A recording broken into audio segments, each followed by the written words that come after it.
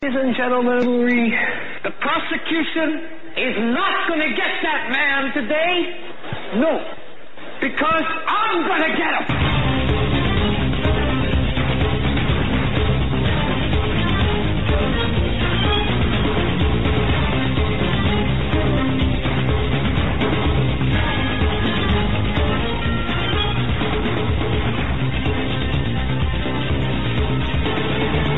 All hands on deck, and welcome to this edition of the Hagmann Report. It is Wednesday, August 30th, and the reason I give the date today, we're coming close to closing out a month of a lot of news items. Of course, we're still dealing with the hurricane aftermath in Houston, in that area.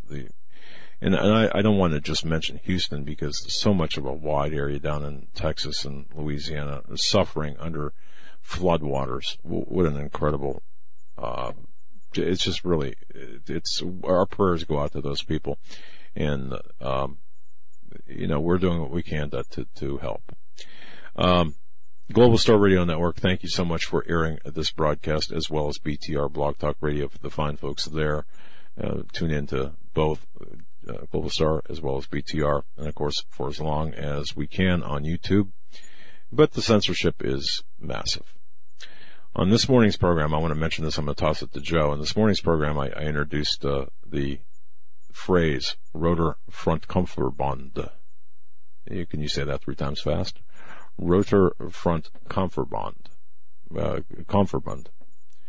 which is German for Alliance of the Red Front Fighters. It's abbreviated RFB. Perhaps a better way to identify it would be Red Front or Rot Front. Red Front. And the emphasis of my show today was to get people understanding when they see that Antifa march out there. And you see that clenched fist in the signs of the Antifa people. Understand where that it come from in modern times. This rotor front Kofferband, and I know I took 3 years of German 40 years ago. Okay, so you'd think I could pronounce? Well, I can't pronounce English words, but that aside. This was the paramilitary organization of the Communist Party of Germany during the Weimar Republic in the pre-World War II days. And in fact, the first groups, the local groups, or the RFB, were established back in July 1924. But this was a true communist organization. It was a paramilitary organization. And it was to fight against the National Socialists, the Nazis. What it turned out to be, in the whole Nazi versus the Rot Front, or the and I'm not going to try to pronounce it again, but you get the idea, the Red Front. This was something different. And I would urge people to understand the history behind that. And the reason I bring this up, I did address this in my program, the reason I brought this up is because we are fighting in America today this Antifa, this leftist communist party, this collective. And it is a collective, and it is leftist, it's communist. It's totally pure communist. And that fist, that up in the air fist, of course, the clenched fist was responsible for, or Rot Front was responsible for the fight against the Nazis. And this is what we are led to believe, that, hey, these Antifa thugs are fighting against the against the National Socialists, against the Nazis here in this country. You see how the pretext is so tenuous, but yet they're attempting to make it believable, and that's what I addressed today in my morning show. I wanted to plug that. I want to throw that out there because I think the history behind the communist movement in this country and what they have, the template that they have created in today. If you look back in history, look what happened back in Germany, 1920s, and the violence, the ultimate violence between the Nazis, the real Nazis now, in this Communist Party. Joe, what you and John had, you and John had a good show today. Yeah, we did. We got into, a lot today on the show. We talked about Antifa a little bit and some of the media coverage. We also talked about President Trump pardoning Sheriff Joe Arpaio, and we played a clip of Jim Acosta asking President Trump a question about that pardon, where he responded with a laundry list of facts, pointing out the past pardons of past presidents, from Bush to Clinton, and specifically Obama, going through the list of, whether underground terrorists that were pardoned, other terrorists that were pardoned, murderers that were pardoned, drug dealers that were pardoned, and the left, and nobody seemed to have a problem with those pardons. But Sheriff Joe Arpaio, convicted after not being given a fair trial by a jury of his peers, instead a federal judge convicted him, and he was convicted for doing his job, enforcing immigration law in his county, and he was railroaded. And everybody agrees that he was railroaded, except you're part of the, insane left, and this was the right move. Many people were taking Trump to task not only for the pardon, but the timing of the pardon, saying that doing so on Friday, the day that the Hurricane Harvey was making landfall in Texas, they were claiming that he was trying to steal the news coverage by issuing the pardon. But in reality, it was a fantastic news dump by Trump, strategically planned. News dumps are done primarily on Fridays with the hope that most people are paying attention to the weekend more so than the news cycle. So they do these news dumps on Friday. And he did so at the same time a massive hurricane was hitting the country, to hopefully keep it more buried in the news.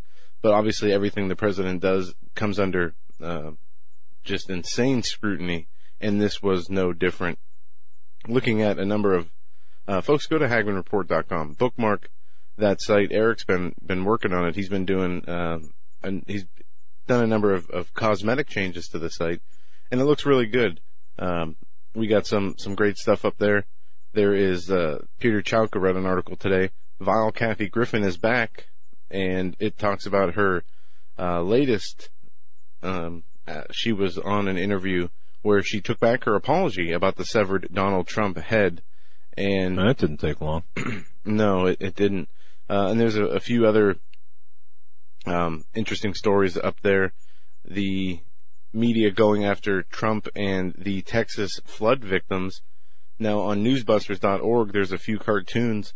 Charlie Hebdo cover mocks Texas victims as drowning Nazis, as well as a Politico cartoon that basically says the Texans are Confederate neo-Nazis that want to secede from the Union, and that they're being rescued by government. And it's hypocritical, they say, that they're being rescued by government when they want to secede from the country. It's obviously they're just constantly mocking and trying to continue to further divide the country at a time when you see how the real heart of the American people are coming together to help all the people in Houston. They're continuing to try to promote and push this division, this political division in the country. Also, there's an interesting story about the Amir Awan that is up on Hagmann Report House account, and it's tied to intelligence staffer. A former IT aide suspected of stealing equipment and data from Congress still has an active secret email account on the House computer system, even though he has been banned from the Congressional network because of a criminal investigation into cybersecurity violations. The article is on Hagmann Report, goes back to the Daily Caller, and it talks about the Amir Awan and his secret account that he has, which is tied to an intelligence staffer. Folks, you can read that article at HagmannReport.com. Yeah, you see that? There's like a little fly down here, and it keeps buzzing around. It's not a little fly. It's just a regular fly that it keeps buzzing around. We're trying to. Oh no, we're like Obama. Okay, we're full of it, right? No, and we have go ahead. We have our guest in this first hour, Lisa Haven, with us. She's going to come on to talk about a number of things. And Lisa, it's great to have you back on the show. We didn't get a chance to talk before the show, but I saw one of your YouTubes today, And I believe this is what you want to lead off with. You found a congressional report from 1977 that details some very interesting things. Lisa, welcome to the show. Well, thanks for having me on. I appreciate it. Yeah. First of all, I'm excited. Arpaio got pardoned. I'm in Arizona, and I love the heck out of him, and he's been with us for years. He shouldn't have ever been in jail in the first place. So I'm excited and hoping, the judge goes forward and it all goes good and he better. Otherwise he's in a lot of trouble with us Arizonans here. But that aside, this report that I did, it's pretty bombshell, and I've actually been reading through it for the past couple of days. And what it is there's two of them. One's a congressional hearing that I've read through, and it's hundreds of pages long. But it is called Biological Testing Involving Human Subjects by the Department of Defense, and that's from 1977. And it's a hearing on this. So what they've done is they had this congressional hearing back in 1977 to talk about all the times that they have experimented on the population unwittingly and wittingly, meaning people who were involved and knew about the testing, and people who were unknowingly test subjects. So they're having this hearing trying to discuss how to make that stop. But in the discussions, you find that there's and this is only going back to 1977 and prior to 1977. I can only imagine going forward. They don't give us that information because they don't unclassify stuff for like 50 years. So we won't even know the extent today. But in there was over 239 different experiments, and they categorized, and I'll share some of them a little later. But these were all done on the people, all documented, all reported, and it also reported that the U.S. Army conducted, a lot of these on unsuspected persons, everything from bacterias to, mind control to, a lot of it was medical related, like they would want to test a strain of the flu or certain reactions to fluids, and they would just drop it. And the places that are referenced in particular are like your New York City, you have your subways, your airports, your all the main areas that you think of. That's the areas that they're dropping them in. And then not only was it conducted by government organizations like the military, and also the agricultural department also did it as well, but also that obviously the DOD and the private sector was also doing it. So lots of crazy experiments. And I think that, I like to bring up some of these older documents because people forget and they think, oh, that's not true. We're not being experimented on, and no, that's just out there. And the fact of the matter is it's 100% true. It's 100% happening. Here's proof from 1977. Imagine what's happening today. And I kind of, got the idea to go back into it because of what happened in the United Kingdom. I don't know if you guys saw the report on the mist that hit the UK. Did you guys see that? No. Yep, I did. I saw that. And it was, was there any resolution to the origins? Not a full resolution. I know there was some talk that it could have been, some ship in the area, but it's under investigation. There's nothing that's solid, but it's basically a mist that there was hundreds of people on the beach in the United Kingdom, and I'm blanking on the name of the beach, but they were there, and all of a sudden this mist comes in, and they just think it's a fog, and everybody sits in it. Well, it sent hundreds of people to the hospital. People were rubbing their eyes, itchy skin, watery eyes, these kinds of things, hard breathing. Was also reported there. But these are the kinds of things that they'll pin it to something else when all along it was an experiment done on humankind. Now, which I thought, gosh, and they're still doing that today. They do it with us. I've reported on this a couple of times on my channels, but about 8 or 9 years ago, I had some good friends at Luke Air Force Base in the Valley, and a friend of mine, she was told by the director there, because she was actually good friends with them and I was good friends with her, to stay, but he told her to stay inside because they were going to test a strain of the flu over the valley that particular day, and so she was told to stay indoors to not be, impacted by this particular strain. And obviously, shortly thereafter, people started getting sick and the whole 9 yards. But these are just little tidbits of things that I've heard on the inside that actually happened, but yet we're not hearing anything about it. And here's the thing, the office of the president, the executive office, we have the president. He doesn't know about all of this. We've got so many divisions within the government that each division is kind of their own little thing, and they will go off on their own tangent, the CIA, the DOD, and do their own thing. And so there's lots of experiments being conducted by the different departments within the government. Does that make sense? Perfect sense. And it makes sense that the chief executive officer, the president, does not know, the executive branch does not know, and it's unfortunate because I think a lot of things would change if he did. Yeah. And we're seeing that additional insulation around President Trump, just as an aside to what you're saying, but I don't want to get too far in the weeds there off the topic. But yeah, it makes perfect sense, and it's a shame that we have to see this. But back to your topic of the finding, the congressional findings, and I mean, this is shameful, isn't it? This is horrible. It is horrible. It just makes me sick to my stomach. I mean, we are supposed to be a free country, and we're not guinea pigs. And they even stated that in the report. I would encourage everybody, go get that report, check it out. You can Google it if you just put in, biological testing involving human subjects by the DOD 1977 Hearing Subcommittee on Health and Scientific Research. That's kind of it in a nutshell. But if you Google that, or you can go to my channel and grab it on the YouTube video, there's a section with more information. Read the first 4 pages. Probably some of the most opening stuff, but if you're going to go through at least that. And what you're going to find is the admission of it. The evidence for it comes later in the document, but the full-fledged admission from Congress, from all the various departments, the admission that it's done by the private sector, the admission that it's done by witting and unwitting, 2 people who know about it and 2 people who don't. And so there's a lot of detail even in the beginning of that report, but it's not something that's gone. And they even said that the people didn't like it because we're guinea pigs. And then they went on to debate whether or not the people should have consent about it. No, or as if it was even... Yeah, as if that should even be a question by itself. I mean, come on. Yeah, it's ridiculous. Exactly. Wow.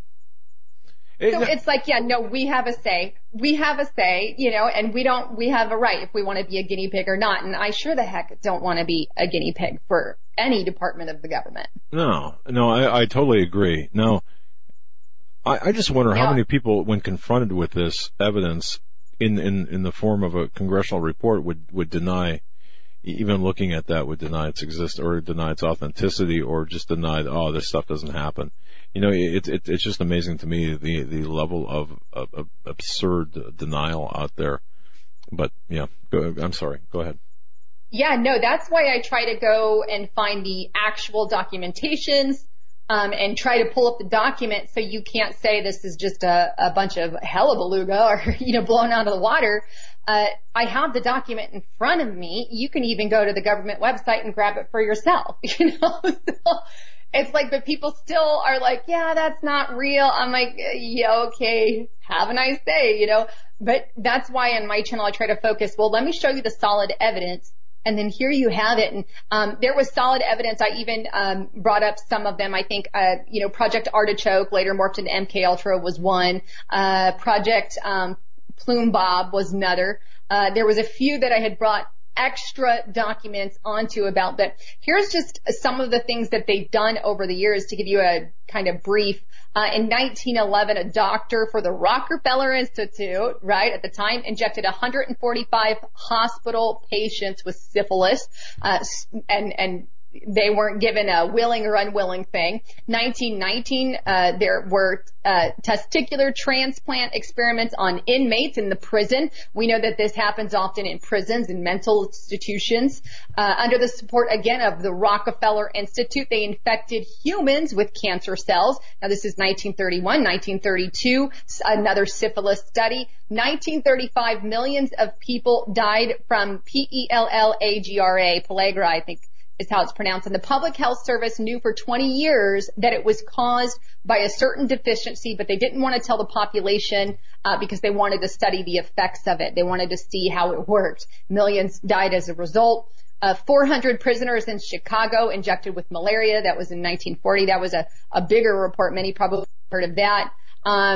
During World War I, President Wilson created Chemical Warfare Service as a branch of the U.S. Army to conduct the mustard gas experiment. That's another prominent one. Over 4,000 members of the armed forces. And look, this goes on and on. 16 mentally disabled patients refrigerated for 120 hours to study the effects. That's 1943. Project Paperclip. And so look, I have 80 of these. It's disturbing. And it goes all the way to I think I had some, let me share some current ones. Okay. CIA poisons the drinking water with chemicals in DC, or more, not so current, but that's 1968, a little bit more. 1975, a cancer-causing virus is developed at a virus section at Fort Detrick Center for Biological Warfare. It is also believed that the facility harbors the virus with no immunity. Now, all these have links, so if people go to my channel, they can actually read the document that's linked to it. So I'm not just spilling it. There's a document there for it. 1978, CDC conducts experiments on New York, Los Angeles, San Francisco with the Hep B vaccine, and they actually used gay men as their guinea pigs. By 1930, 30% of the test patients became HIV positive. So, 1980. Go ahead. I didn't mean to interrupt, but there's I remember maybe 5 years ago there was a story about some documents being released revealing the extent of STDs that were given to a number of people in South America by the U.S. through a false vaccination program, but they were really I think it was 40,000 people were infected with syphilis, if I remember correctly, or it was one of those diseases. Yeah, not only do we do it here, they didn't even apologize for it after it came out. After the information came out, this came out during the Obama administration. They refused to apologize for infecting the 40,000 people, and this was done in the 70s. But I didn't mean to interrupt the list. No, that's good. That's good. That's the thing. And Bill Clinton even apologized. I have a clip of him apologizing, and I'm forgetting what specifically for, but it was for doing some kind of experiment on the population. Here's one from 1990, a little more up, but 1,500 babies, Black and Hispanic babies in particular in California, were given the measles vaccine. Parents were not told that their kids were used as those experiments. Let me just vaccinate your child, and you have no say in that. 1994, John D. Rockefeller claimed that for the last 50 years, the DOD had conducted thousands of experiments on military personnel. This one you've probably heard a lot about, the nerve gas, the mustard gas, the ionizing radiation, the chemicals, hallucinogen, drugs, all during that time. A lot of that is pretty public. And then obviously 1996, Gulf War soldiers exposed to chemical agents. 2000, the U.S. Air Force and rocket maker Lockheed Martin sponsored a Loma Linda University study that pays 100 Californians to consume a dose of perchlorate, a toxin component of rocket fuel that causes cancer and can mess up babies and serve as, obviously hinder you from the ability to have babies. And that's just the piece, that was 2000. There's a lot of stuff that hasn't been released that we're not being told about, that they are using you and me and people all across the country as guinea pigs. And I'm just sick of it. We have a right to know. We have a congressional hearing on it. We have all the documentation, and people think a lot of us are well aware. So your listeners, my listeners, we know what's going on, but a lot of people are so unaware, and yet it continues to happen like under the radar. And I think we just need to continually bring awareness to it, because we can't allow that to go on anymore. No, you're exactly right. Just the other day, the BBC ran an article that said lithium. We should put lithium in the drinking water to help bipolar disorder and the overall general mood of the population. We see stories like that all the time, and we know a number of other chemicals, the stuff that they spray in the air, put in the food, bisphenol A that's in the plastic bottles and containers, the number of chemicals they use from the FDA and the EPA that make their way, into our food supply, the glyphosate and whatnot. And this is, you have what you talked about, which is the, intentionally experimenting on unwitting participants in the civilian population. But then you also have, this mass dosing of the population through toxins that are put in food and water in the air that we don't even really know about. That's not being done for scientific study purposes. That is just killing us anyway. And if I can just add one thing, Lisa and Joe, to what you were saying. Lisa, Owen Schroyer from InfoWars was at an Antifa protest. I don't know whether you saw this clip or not. And there were some comments by the Antifa. Well, I don't want to say they're Antifa. They were anti-Trump protesters of different ilks. But one of the shouts was about, just stick to your fake stories about gay frogs. Okay. And that's kind of touches on what you're saying there. The people are so clueless about what the hell's going on. I'm sorry. I just had to throw that in there. We're right up against the break, folks. Our guest is Lisa Haven. Go to her YouTube channel and make sure you subscribe. There, Eric has it up on the screen. And go to her website. Is it lisahaven.com or .net? .news. .news. Thank you for that. Yeah, lisahaven.news and her YouTube channel. Make sure you subscribe there. She has awesome content that she puts up daily, and it's a channel we are subscribed to and follow regularly. We'll be right back on this edition of the Hagmann Report. Don't go anywhere.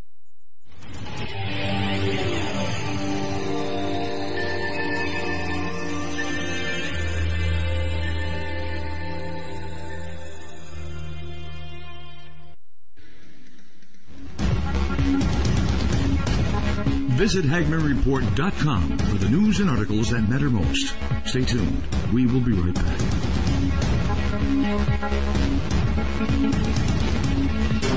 In a thrilling series of novels, T.C. Joseph takes us into the lives of three families who struggle to maintain normal lives in a world where conspiracy theory and Bible prophecy collide.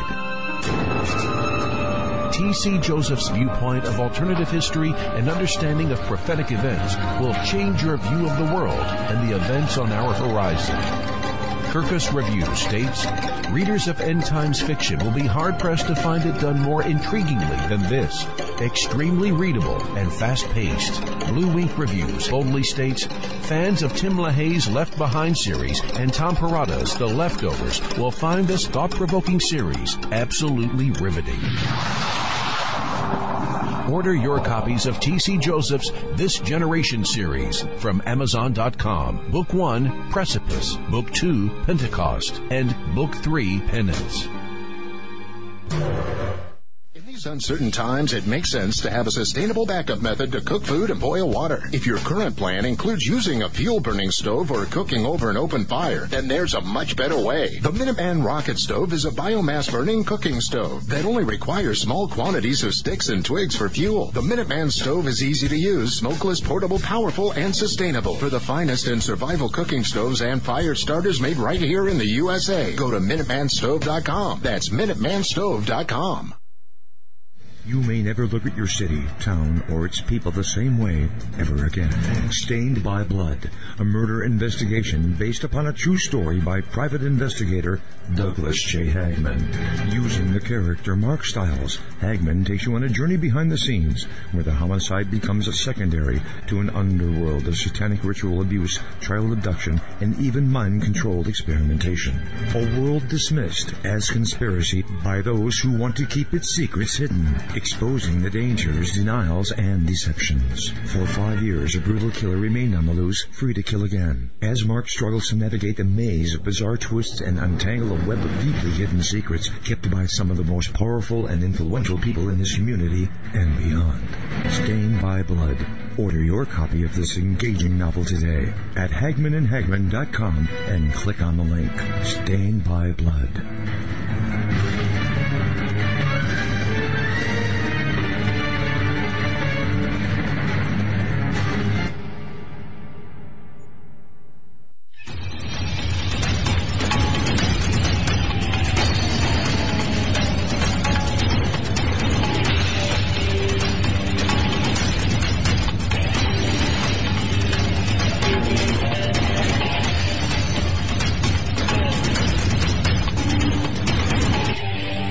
Welcome back, ladies and gentlemen, to this edition of the Hagmann Report. We are joined by our guest, Lisa Haven, and just before the break we were talking about some discoveries that she's made and has been reporting on as far as the military and the U.S. government infecting and sickening other people by using them as human guinea pigs for their experimental purposes. And during the break we started to talk about a topic that we should really get into here in this segment, that is the oppressive nature and censorship that we are seeing all across the internet, on social media, on YouTube, and internet service providers are going after websites, and Google is, continuing to clamp down by making it harder for people to find conservative-leaning content. What do you think, Lisa? How long are we gonna? I mean, they've done everything they can to demonetize and hide the content from other people. What's the next step? I mean, are we going to even have platforms we're allowed to broadcast on anymore? I don't know. And that's the scary part. Like, when I think about it all, YouTube kind of went backwards the second that Google took over. And we know Google is in bed with the left. That's just the truth of it. We know that through the Google memo, through James Damore, who went and said, hey, you're pointing out conservatives. You're saying I can't have a view on what conservatives say. And he stood up as a Google employee and stood against Google and said, I feel like I'm bashed if I say I'm a conservative or have those certain views. And he was fired as a result. But see, at least then he stood against and filed a lawsuit.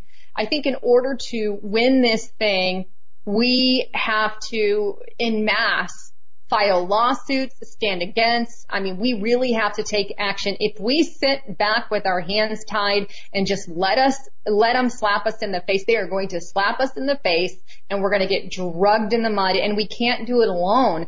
And that's the thing. I mean, all your listeners, all my listeners, everyone has to help do it together. I have a friend, and I told you this off air, but High Impact Flicks, he has a YouTube channel with over 300,000 some odd subscribers, and he recently got slammed off of or taken off of YouTube, but in a devious kind of way, where Google said, oh, we're going to take away your Google Plus account. Well, in order to have a YouTube channel, you have to have a Google Plus account. So they took his Google Plus account. He wasn't allowed on there for 3 days. And finally, through dialogue back and forth, they came around and let him back on, but only because he also got a lot of his viewers. He had like a friend put up a video through his system, but he got a lot of them to email Google and YouTube and say, you better put him back on or we're going to drop you. And that's kind of what we have to do. We have to go against them. Otherwise, we're in a lot of trouble and we're going to lose it. And we really are in an information war. And look, you guys over there are on the front lines. I'm on the front lines. InfoWars is on the front lines. All the other YouTube channels, we're all on the front lines and we're in the battlefield. So what we see and what they're doing to us, we have to make it public. We have to let people know, and we have to ask for people to help us make action, help us fix this. Because if we don't, and if we don't stand together, and if we don't do it now, then we are going to have a suppression of our constitutional rights in the very near future. Yeah, you're exactly right. One thing that's interesting in the media as of late is we see more news organizations actually calling out the Antifa people for being the violent fascist thugs that they are. And I don't know if they're doing this because of the immense blowback they have been getting for not covering that side of things, or what the case is. And, you know, in the back of my mind, I think, well, maybe if they're going to start, you know, covering this for the way that it is and the truth of the matter, as, you know, that they are this violent extremist group, you know, maybe some of these corporations and companies will stop listening to their demands of silencing, you know, other broadcasters and organizations that they disagree with. At the same time, you know, you have still this progressive left that is not involved with Antifa, but they're still just extreme in their political views, and they are really going after capitalists. And you know, one of the Antifa chants this weekend, you know, was going after the police officers and ended up, you know, saying no cops, no America at all. And maybe, you know, if we're lucky, we'll see the media actually calling this what it is, that these people are anti-American, domestic extremists. But I believe that the left is going to continue to be oppressive and tyrannical in their silencing of conservative and right-leaning news sites and organizations. And what's really crazy is the fact that it is not just the far right or the white supremacists they're going after. They have labeled all people who are Trump supporters, who are voting or who want to see the Trump agenda implemented, as Nazis, as, you know, right-wing white supremacist extremists. And it's very disheartening, and we see the continuation of, you know, these calls for violence, and people are putting on more rallies. It's going to continue to be a tense situation.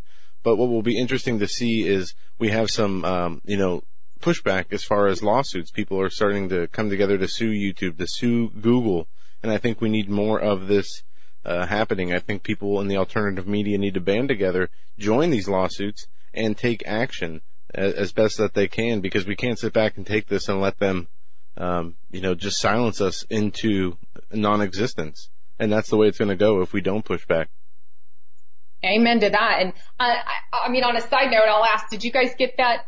Because I'm part of a lawsuit. Did you guys get that information that I sent to John? Yes. Okay, good. Yeah.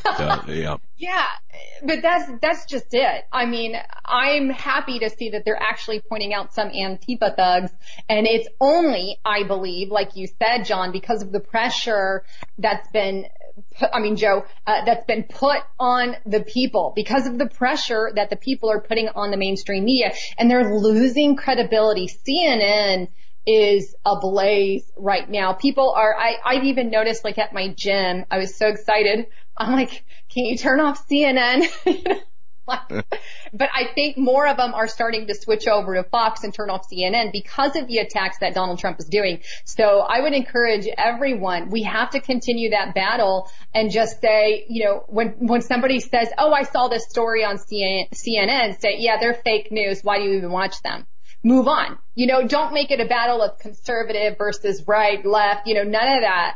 Just, we have to do it in such a way that we're all doing it together and say, oh, that's not a good one. Yeah, move on, right? But we have to take initiative, and we have to do that, and we have to start winning people and showing them the truth. And they're not going to get that on CNN or MSNBC or ABC or, quite frankly, any of the mainstream media. And that's why we're hated and attacked so much. When Donald Trump got in, things lit ablaze for us. The censorship went skyrocketing. I mean, like, and I think that's because the left and the globalists and the deep state, they all freaked out because they're seeing that we're actually making an impact.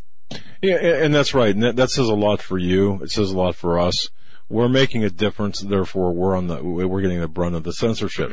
And folks, support Lisa Haven, lisahaven.news. And of course, subscribe to her YouTube channel. Everyone, I'm sure, knows her.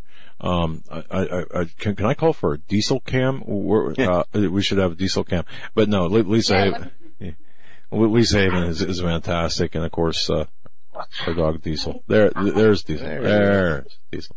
There you go.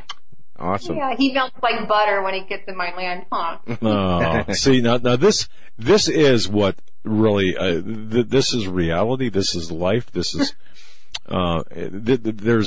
there's nothing fake about what's going on here, and I love it. So, Lisa, you are just wonderful.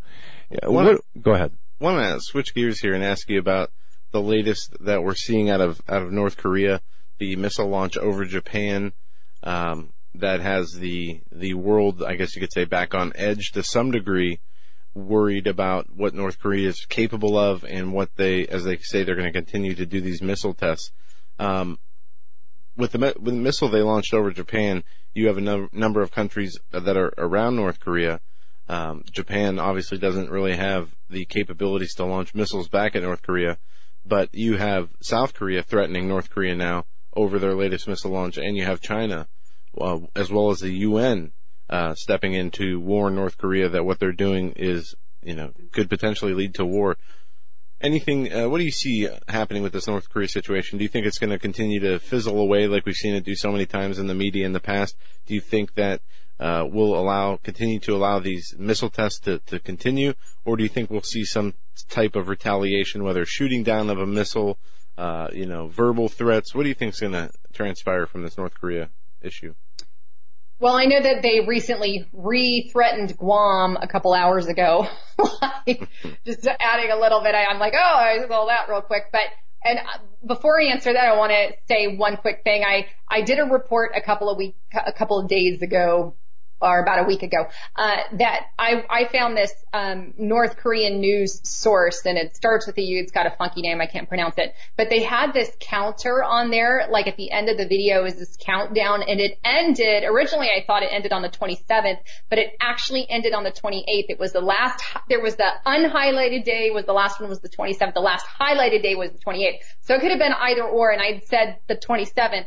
But actually, as it turns out, it was on the 28th. So that video turned out to be an advertisement that North Korea was going to shoot and launch a missile over Japan on the 28th. And that's exactly what they did. But it was hidden in this news video. So I subscribed to that channel in case they put any more stuff out. But it was like this mysterious countdown. And it was crazy. And then when I heard the thing in Japan, I'm like, yep, okay, that lays precedence to it, But as far as what they're going to do, I have no idea. I think that eventually, no, because he's pushing the envelope more than he normally has, especially by sending something over Japan. This is a little bit of a crossed line for me. Mm-hmm. Like I see him shooting missiles all the time. Left and right, they do that. They've done that a lot. But to cross the line and go over Japan, now we're kind of in a new neighborhood, in my opinion, because normally it stays on the other side,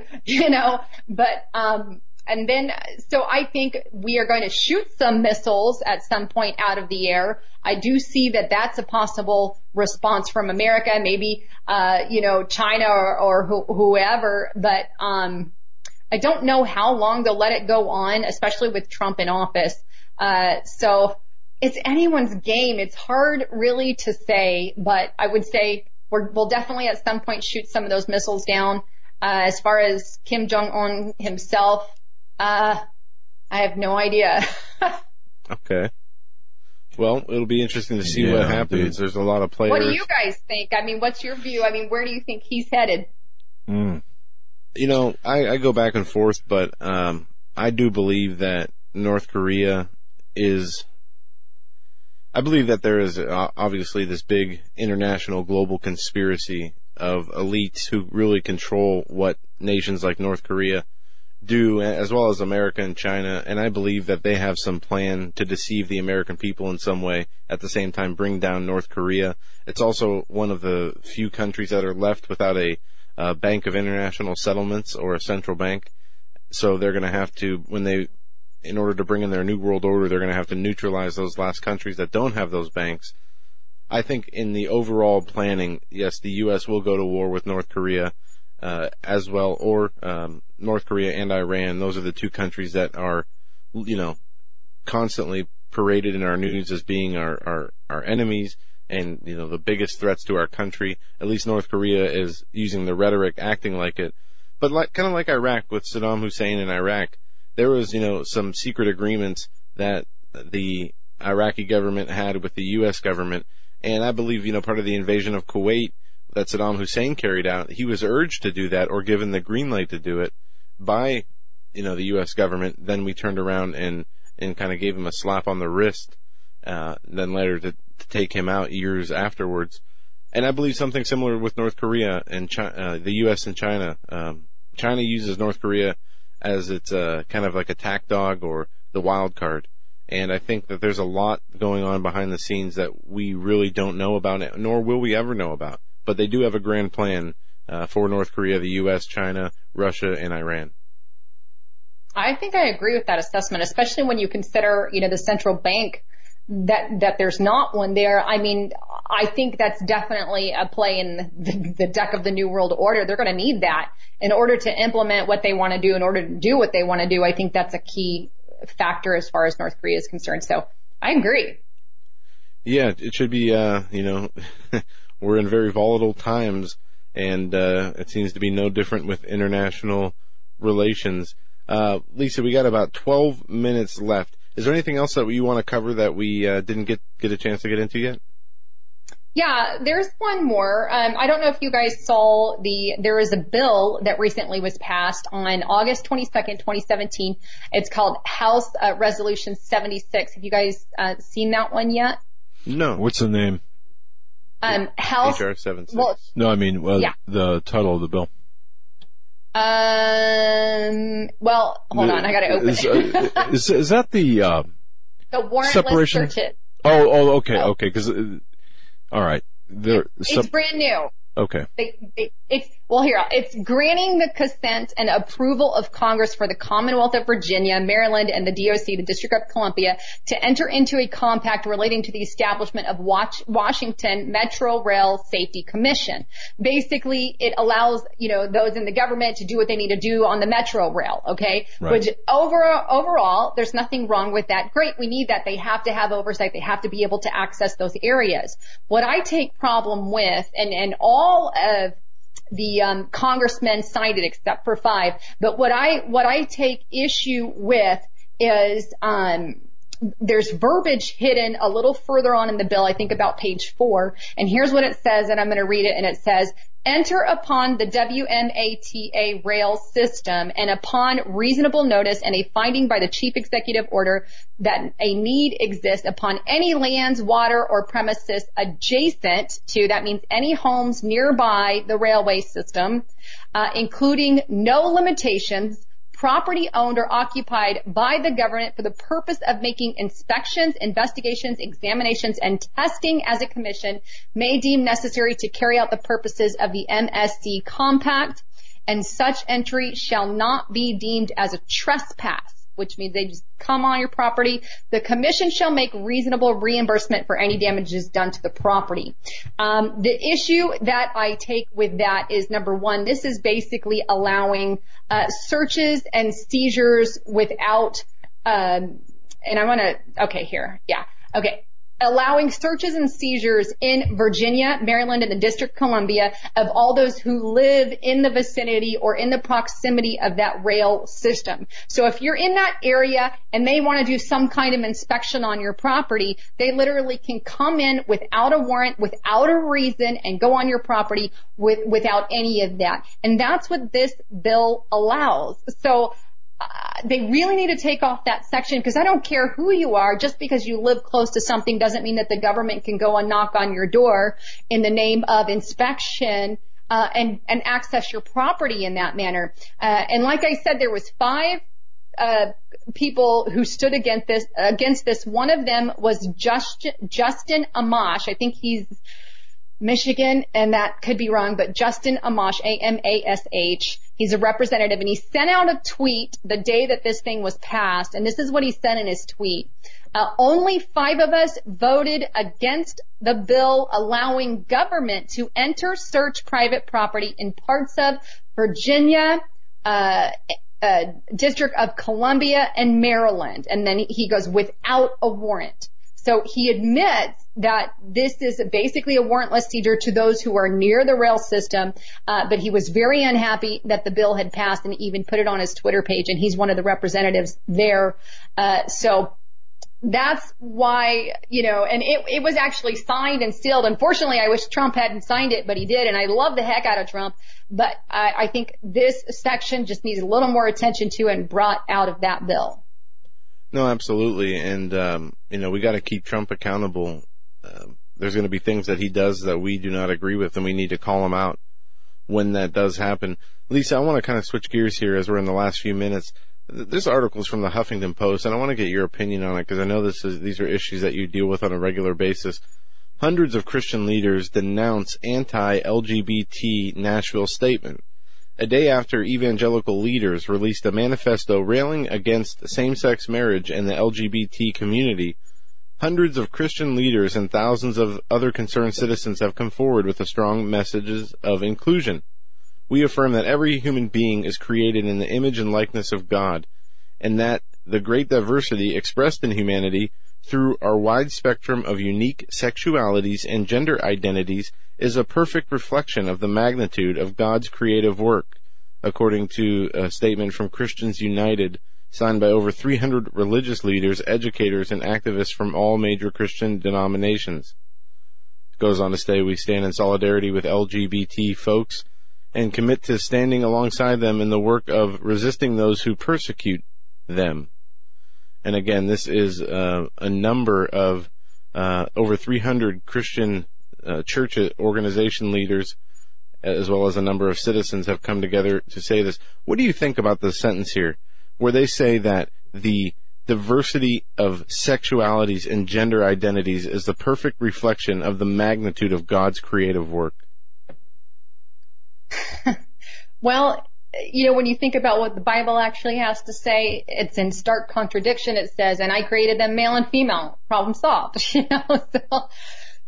that you have in the beginning, and throughout the book, the Lord calls out in the Bible, things are sinful. You lie, you cheat, you commit adultery, you, same-sex, have women with women, homosexuality. All these things are sins in the Bible. So for these religious leaders, I question what kind of religious Bible are they reading? Because if you're going to take the Bible for what it is, I think you either have to take it all for what it is and follow it, or you don't take any of it. There's no, I'll take this part because this part appeases me, but this one I want to leave out, and this one I don't want to leave out. And I think that's why many Christians get frustrated with some of those religious leaders, because they change and move with the flow, regardless of what it has to say in Scripture. And that's why I think a lot of Christians are frustrated with the church, because the church isn't the church anymore when they can divert from the Word of God and go on this tangent and whatever appeases, their ears. And I know that this is something we were warned about, that would come. And I think we're just living in that generation, living in that immoral time. I mean, they took out prayer in the 1960s and crime skyrocketed. Bye-bye prayer, here comes crime. I mean, it's only a result of where we are as a culture and how far we've come from our Christianity, from our Christian roots. Very well said. And I totally agree with you 100% on that. And they go on to say that Christianity stuff, coexistence is, or the tolerance is crap. No, it is. And what's really troubling is all these Christian leaders and pastors coming together for their Christians United to talk about different moral authority on queer identity. And they say conservative evangelicals get most of the airtime polluting the image of Christianity, of one that is exclusive, condemning, and archaic. And it also goes on to say that personal beliefs about human sexuality have life or death consequences in our world. The social and systematic persecution of LGBT people creates real harm, and it is not of God. And they're just mental cases. And what they're doing is saying that by promoting the foundations of the Bible, that God created only two sexes, man and a woman, leads to violence against LGBT people and is not indicative of the true Christianity of love and inclusiveness. It's just crazy. And that's not true. That's not true. I mean, Christians love you if you're homo or heterosexual. We don't hate people. We don't hate the person God. And that would too go against the Bible. To say that they're causing violence because of a certain view would not line up with what Christianity is meant to be. Christianity you love the person in spite of the sin that they do, because we were all sinners and we all have mistakes. We all screw up. That's a fact of life. And so violence, to say that on that level, it's really, again, veering away from the true word of God. God doesn't say because someone's a homosexual, go and cause violence, or go and do this, or if someone's an adulterer, go and cause violence, go and do this. That's not what God's about. And I think that it's the left painting it in a very bad light when that's not what Christianity is about to begin with. Well, you know, what's messed up is that they're actually promoting and encouraging people to embrace a sinful lifestyle that is completely opposite of what the Bible says we need to do. And then those people who have the discernment to point it out as being a sinful lifestyle are labeled as haters and enemies and intolerant of even the Christian religion. And this is how perverted Christianity, or the idea of Christianity, has become in the minds of the American people. That's right. Now, Lisa, we only have a minute before you go. I just got an email here. I've got to communicate this to you. One of a frequent guest on our show, and a brilliant author at the Hagmann Report, as well as American thinker, Peter Barry Chowka, sent an email. When you were talking, and this is circling right back to when you came on the show, Peter Barry Chowka says small world, basically. He personally attended the very hearings in Washington, D.C. that you talked about back in the March and May of 1977. The very hearings that you referenced. And now, it's a small world indeed. You may want to talk with him. It's an amazing, I mean, this man, so he's an eyewitness to exactly what you opened with on this program. And he adds that they got a fair amount of mainstream media coverage at that time, and what a different Congress it is today versus the 70s. Wow, I should get him on. Indeed, yeah, he's an articulate man. But Lisa, thank you so much. You and Diesel. All right. Thank you. LisaHaven.news, as well as her YouTube channel. Go to YouTube, go and find Lisa Haven and subscribe to her channel. You can also find it off of her website, LisaHaven.news. Lisa, we thank you so much. It was a very fast and great interview. We look forward to having you back on, and keep up the good work. All right. We'll be right back after these messages, folks. Don't go anywhere. We have Coach Dave coming up at 8:30, and he's got some pretty interesting stuff to get into, and then Pastor Lankford will be joining us at 9. Next segment is news. Don't go anywhere.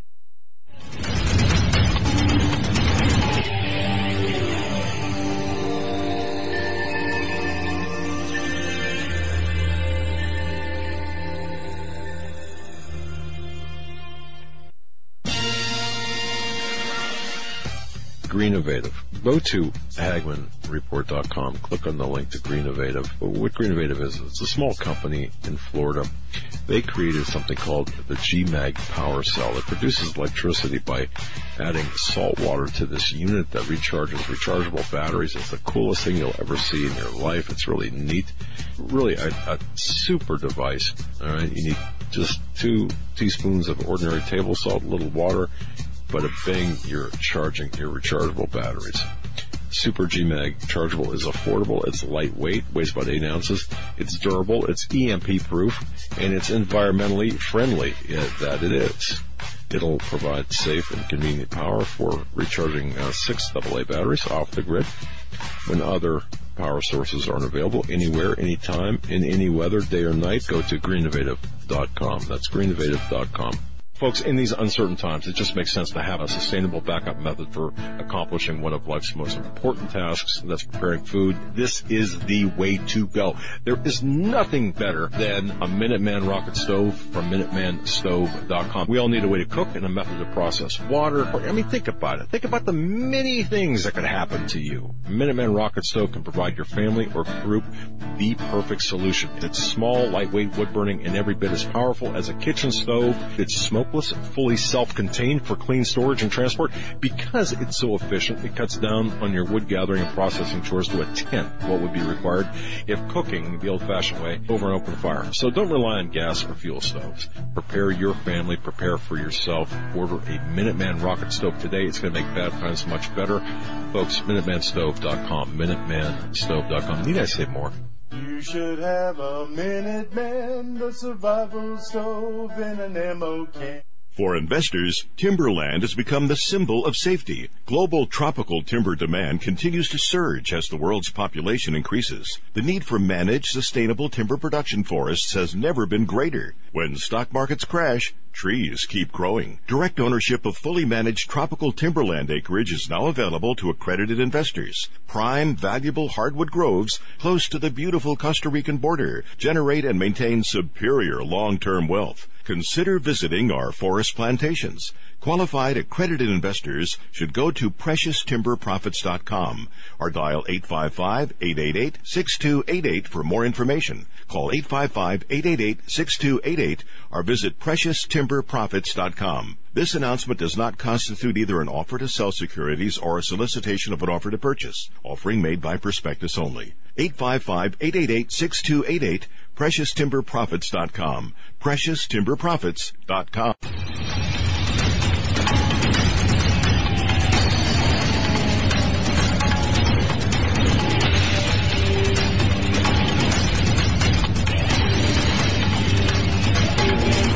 And welcome back, ladies and gentlemen, to this hour number 2 on this Hagmann Report.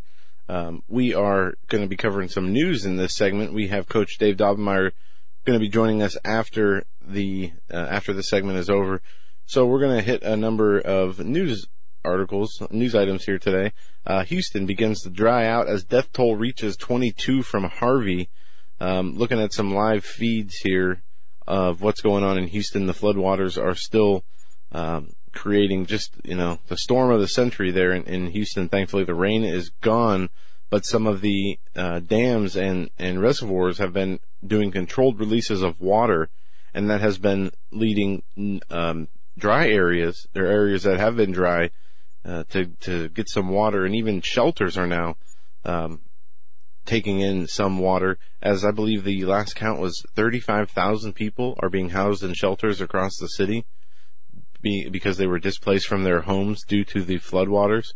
And the death toll again continues to rise. I would say it's very low at 22 for the amount of devastation that we're seeing on the news. But again, folks, the Hurricane Harvey is still wreaking havoc as it's going over Louisiana. Now we're seeing flooding in southern Louisiana, and they're calling for 5 to 6 inches of rain, even in Nashville, Tennessee, in the next few days as the storm moves up into the Midwest. And that would be a really bad thing to happen, as Tennessee, especially Nashville, has had recent devastating floods just in the last few years. So we're going to keep our eye on this and continue to see where this goes. Now, Dad, I don't know what you want to get into here in this hour, or in this segment, but folks, if you go to HagmannReport.com again, there is a number of stories up there, as well as Peter Chauka's article about Kathy Griffin and the return of Kathy Griffin coming back out into the news to take back her apology of the severed Donald Trump head, and saying that she's not only not sorry, but basically that she would do it again, and is just, flip-flopping.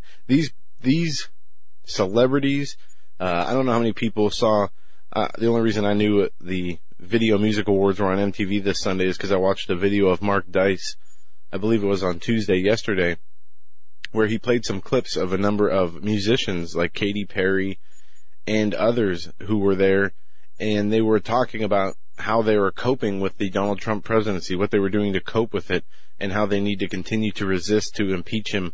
And it led me to another internet article I found that was on a forum that talked about, the difference between conspiracy theorists and what we see with the left and their conspiracy theories.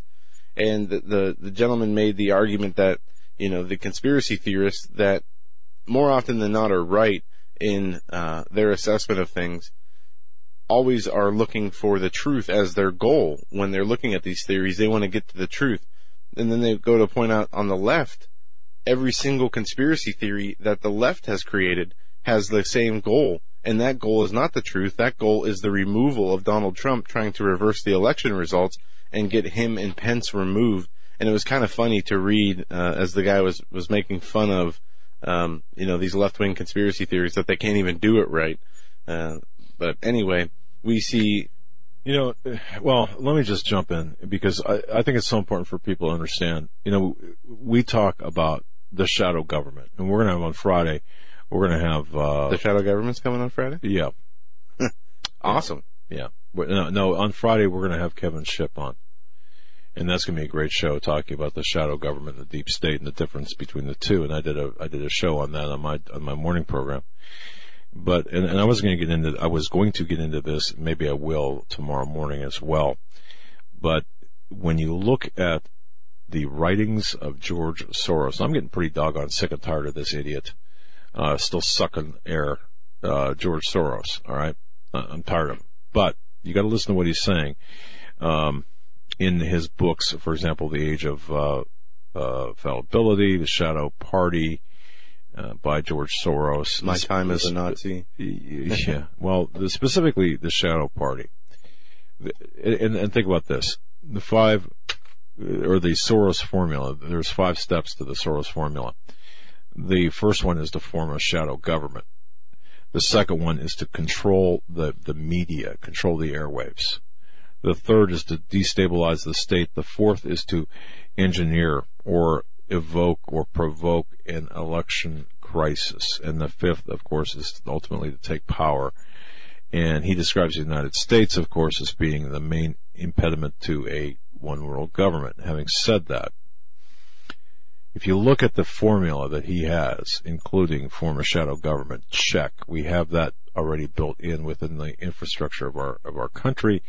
And now we have this Obama shadow government that's in operation on Embassy Row, along with Valerie Jarrett. They've got a skiff in their house. I got a skiff. Yeah, in my house, right? Wrong kind of skiff, but I digress. Control the media, and that's what we're seeing take place right now. Control the alternative media, or the independent media, to be precise. But the other side to that, and this is what Peter Barichaka, this to me is, and I mention him a lot because this is a big deal when you start controlling the airwaves and start controlling the narrative on, you take out Fox, for example, not Fox necessarily, but you fundamentally, to borrow a phrase, change the Fox News conservatives and take out Sean Hannity, which of course is their goal. And look what they did to Beck, all right? And look how Beck changed, and it's an amazing thing to watch. We, by the way, will never, ever, ever stray from our mandate, because if we do, we're going to lose our platform. Because I don't believe our mandate is of man. I believe that we were put here because we're not professional broadcasters. You can tell that. We don't claim to be. We're investigators. We've got no business being broadcasters. We're investigators, just telling them the truth.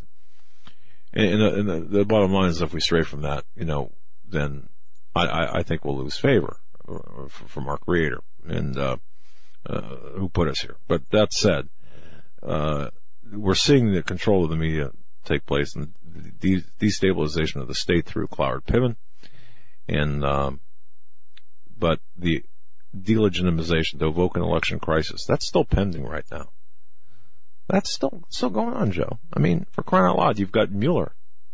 You're still pushing that Russian narrative. I was just reading about Mueller right now. There's a headline on Drudge, the main headline.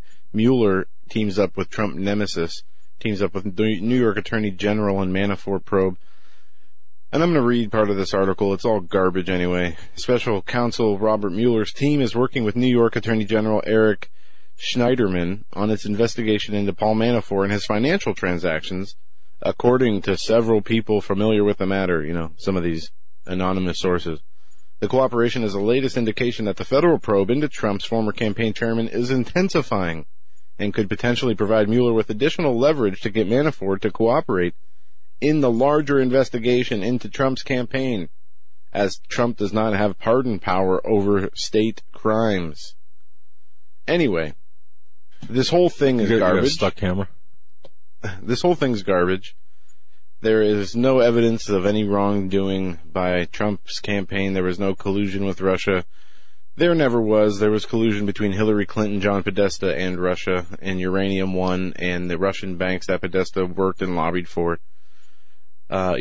Aside from Trump holding the Miss Universe pageant in Moscow in 2012 before he was president, and maybe, staying in Moscow on vacation or on business trips, that's about the extent of his involvement with Russia.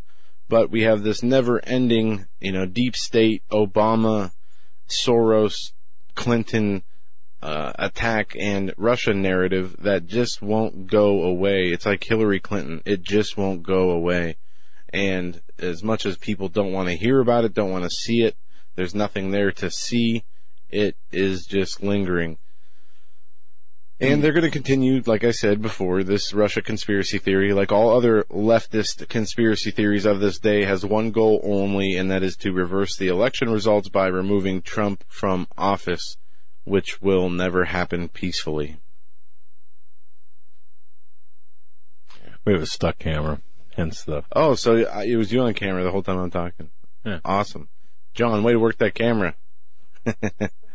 That's why John is the program director and Eric is the camera whiz. No, you got to learn the software and learn how to do it. And because if you don't do it right, you can screw up the sound and a whole bunch of other stuff. So, good job, John. All right, moving on here. We see a number of, as I said with Lisa Haven, a number of people calling out Antifa for being, these violent thugs. The mayor of Berkeley is calling them a gang, even though he privately supports them and their efforts. And there is a rally upcoming in Berkeley of Milo Yiannopoulos and Coulter and a number of others holding a free speech event where they are asking them to stay away, even though the students that are hosting the event or putting on the event have paid $15,000 for security. And Berkeley says, we have to let this go on. We can't cancel it. We can't basically get in the way of this. We have to let this go on. So they have to hopefully find a way for the police to be able to control the crowd every time a conservative speaker has tried to go into Berkeley to talk. We have the Antifa people in the streets rioting, burning stuff down, attacking innocent people, and this trend continues. There's an article on Daily Caller. Antifa assaulted comedian who attended Berkeley protest as a popcorn vendor because he was being a capitalist and selling peanuts and popcorn. They said that he was a Nazi for being a capitalist and beat him up, and there's video of that on the Daily Caller. Now we also have Antifa targeting the police and urging, they have a new slogan, no cops, no America at all, and I'm paraphrasing something like that. This article I want to make sure we hit. It's your favorite person, Dad, Linda Sassour. Linda Sassour is back in the news for putting together, using Hurricane Harvey to solicit donation, not for relief efforts, but for labor groups. Linda Sassour, a Palestinian-American political activist terrorist, that's my word, took to Twitter early Tuesday to ask for donations for a Harvey Hurricane Relief Fund, but some of the organizations to receive the money are highly politicized. The primary organization spearheading the funding is the Texas Organizing Project Education Fund, a labor-affiliated group known for demonstrating against what it deems are inequalities in society. On the funding page, Sassour, linked to which she hosted by the Texas Organizing Project, it greets users at the top with the message, "Donate to Hurricane Harvey Community Relief Fund. The page lists off a number of prominent liberal organizations towards the bottom that are apparently sponsoring the relief page, including massive labor unions like the Communication Workers of America and Service Employees International Union, Faith in Texas, a group that advocates for economic and radical justice, and there's 20 other, there's among other groups that are there, at least 20% of SEIU's budget went to political endeavors, according to the Free Beacon. Anyway, Sassour is using a page soliciting money for disaster relief, instead using it to what she says is help victims of marginalized communities. Not even sure that the money is going to go to anybody in Houston. So there you go. And that's how they do it. Yeah, it says the fine print for the so-called relief fund makes it clear that it funds workplace organizing efforts rather than direct aid for Harvey victims. That's right. So she should be sued. And you've got we talk about this, and I talk about this, the red-green axis. You've got the communists and the Muslims, and you've got the overlap between the two. And there's a symbiotic, albeit very convoluted relationship between the two, one that you wouldn't think it works, but there it is. And the common factors include the string pullers and the money, the funding that goes into both groups are much of the same. Now, on the same, moving just adjusting briefly out of Linda Sarsour to the Congress, Awan brothers, the Awan criminal cabal. Luke Rosiak's going to be on Fox tonight, but look, there's a lot of things going on with the Awan brothers. The largest spy ring in Congress. I've written about this on HomelandSecurityUS.com. I've talked about this on my morning show. In fact, tomorrow I'm going to be talking. In fact, I don't know. I'd like to do a poll if I could. Can I do this? Sure. All right. How do I do a poll? I mean, I know how to do a poll, but how do I do one effectively? Do I just ask people to send in emails or what? Maybe we can put something on the website that has how about this? How about, John, you are, in the studio right now, of course, is Eric, the Tech, and John.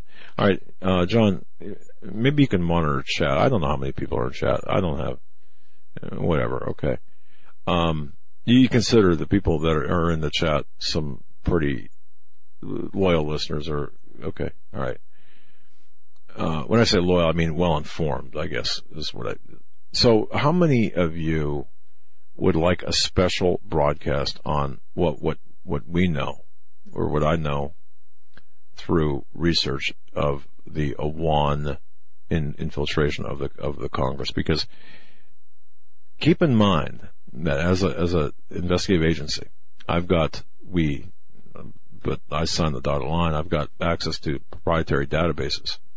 So if I want to look something up, property ownership to, I don't know, something very personal, I'm able to do that. We're able to do that as an investigative body.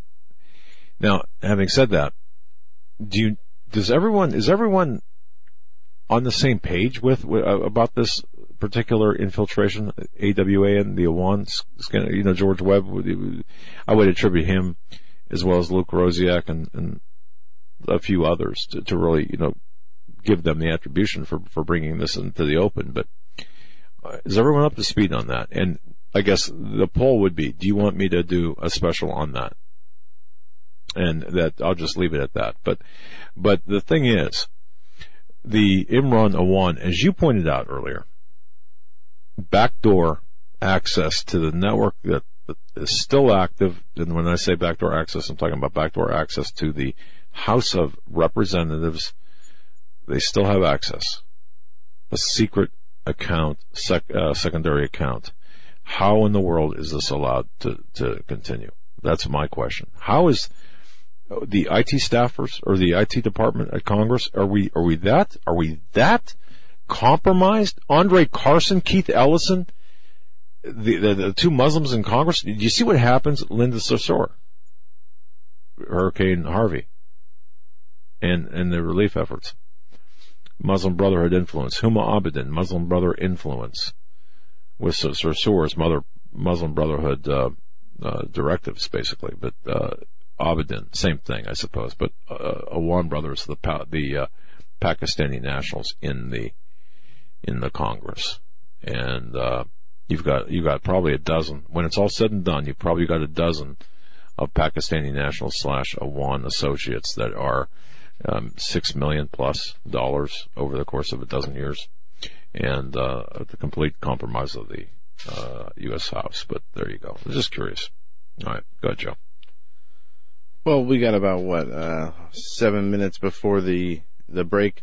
I want to hit a piece on Hagmann Report here that we talked about on our daily show yesterday. I don't think we mentioned it on this show yesterday, but it is really disturbing, and folks, bear with me. I'm trying to work my browser here. I'm having some issues. There's a first grader in, I believe it was a school in California.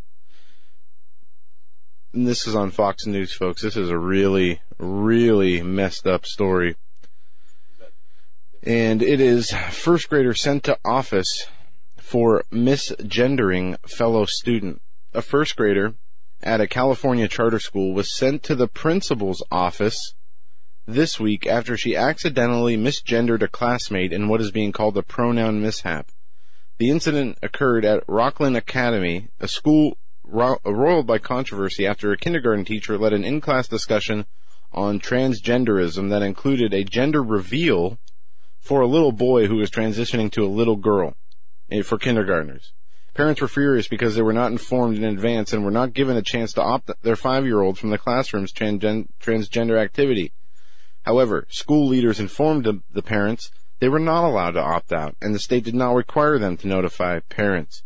This latest incident occurred during the first week of school when a first grader came across a classmate on the playground. She called the student by his given name, apparently unaware that the boy now identified as a girl. The innocent little first grader sees a classmate, calls him by the name she knew him as last year, and the boy reports it to the teacher. Capital Resource Institute Karen England told me the little girl gets in trouble on the playground and then gets called out of the class to go to the principal's office. The California Resource Institute is a California-based public policy group that specializes in strengthening families. So here you have a first grader who, in the first week of school, sees a classmate who she knows from the previous year and calls him by his name. But because this first grader, who was a boy, is now transitioning to a girl, has a new name, the first grade girl was sent to the principal's office for calling the boy by the wrong pronoun. A first grader in an American school. The parents say that the daughter was terribly traumatized by the incident. The daughter came home from school upset and crying, saying, "Mommy, I got in trouble in school today." The girl's mother, who asked not to be identified, immediately contacted the school to find out what happened. She was told that whenever there is a pronoun mishap with this biological boy who now claims to be a girl, the school must investigate. This is a first grader. I'm going to stop reading. Now, didn't you guys talked about this on your daily show? Yeah, and if I'm going to be honest here, if this was me and it was my kid, I would be in jail. I would drop kick that teacher and the principal. And it's a first grader. That's right. And that's what's wrong with this. Going back to what Lisa Haven said, what you said about the biblical coexistence. Let's all, sing Kumbaya. Folks, the God of the Bible is not the God of the Quran. The Muslims, the God of these fake Christians who just claim to be Christians but want to pervert Scripture to whatever it is that they believe is right, not what the Bible says is right. And I'm damn sick and tired of these Christians, these Christian websites out there. And look, I'm a Christian, so I can say this. You know how I can correct my child, but because I've got some standing there. I'm a Christian, so I feel I've got standing. But all they do is they're the it's amazing to me, and I don't want to get on a rant, but it's amazing to me that we have people. And I was talking with Steve Quell this morning. I guess this kind of got me riled up. It's amazing to me that we've got people who will say that we are false Christians, that Joe is a false Christian, I'm a false Christian. And I'll go with imperfect, not false, but then, by the same token, superimpose the face of Steve Quayle over Jesus and me over some other character. The blasphemy that takes place. The holier than thou crap that I see taking place by these nobodies who struggle for relevance. By these, but yet they're the very same people who say, well, as Christians, you're just not good Christians, and as a matter of fact, you're fake Christians, and you're trying to exploit Christianity for your own personal gain, which is a bunch of crap. I mean, that's those people's opinion. They're entitled to their opinion. Well, they're entitled to their opinion, it but does bother me, but at the same time, it doesn't bother me because we know that these people are going to be. But there. when it costs you money, and it costs you people who they believe in these idiots, they believe them, and they think, okay, well, and of course you got others who file lawsuits against you. In my view, because of meritless bull claims, all right. So that costs you tens of thousands of dollars to fight these meritless claims. Yeah. All right. In my view, because they in turn are struggling for relevance because they can't peddle a BS book that contains nothing, in my view, but toilet paper. All right. Well, the overall, it just amazes me. Yeah, it angers me. Can you tell? Back to this misgender pronoun mishap in first grade. These parents must have more restraint than the average parent, because if it were me, I would go Rambo in that school.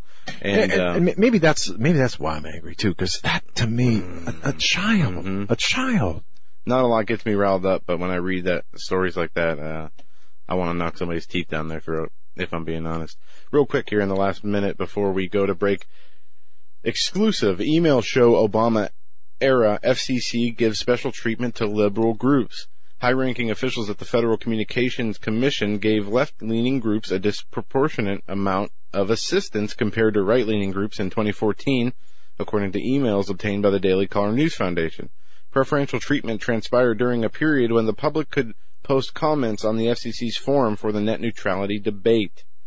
And the article is on Hagmann Report, but it goes on to lay numbers of examples where, at the same time, right-leaning groups and right-wing groups were not only being censored in some ways, but being attacked by the IRS, as the IRS was weaponized against the right.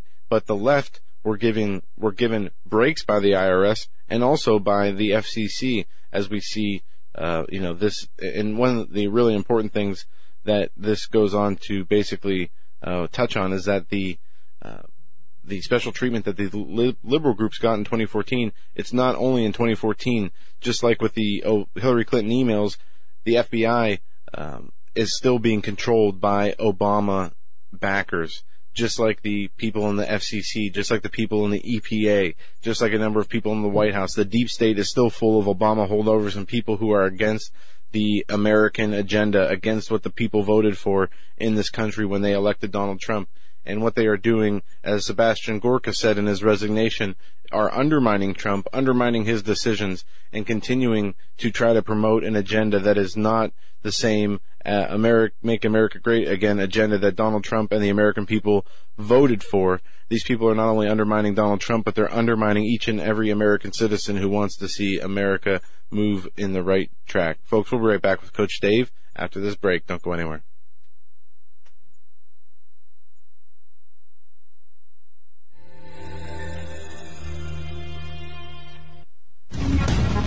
Visit HagmannReport.com for the news and articles that matter most. Stay tuned. We will be right back. Shall be great tribulation, such as was not since the beginning of the world to this time, no, nor ever shall be. Folks, I'm going to direct your attention to masterpreps.com. Masterpreps.com. Wow. Masterpreps.com, the sponsor of our show, masterpreps.com. That's masterpreps.com. Take a visit there. High quality items, made in America items. I mean, anything, everything you could possibly want, from cooking utensils, cooking frying pans. I mean, it'll blow you away. Absolutely. Eric said, it's insane. I mean, wow, look at the products. Folks, visit masterpreps.com. Again, welcome to the Hagmann Report family, masterpreps.com. I mean, wow, it's insane. Masterpreps.com. Are you ready for what comes next? Hi, I'm Grace Gonzalez from Congressional. We are an American family-owned company founded and built on skills and knowledge gained from responding to 18 major disasters in the U.S. and around the world. We found that most people don't have enough food and water to survive, let alone any medicinals to save their life. We are offering 25% off our must-have American Heritage Remedies kit. It contains 12 homeopathic remedies, a booklet that goes over everything in your kit, and our brand new book, Major Disasters Lessons Learned. Just enter coupon code Hagmann. In life or a disaster, you must be able to take care of yourself. You may not be a medical doctor, and your grandmother and your great-grandmother probably weren't either, but they still knew how to minister to their family's health issues, and so can you. Check out our American Heritage Remedies kit at www.changewilsonwoods.com. Your life may depend on it.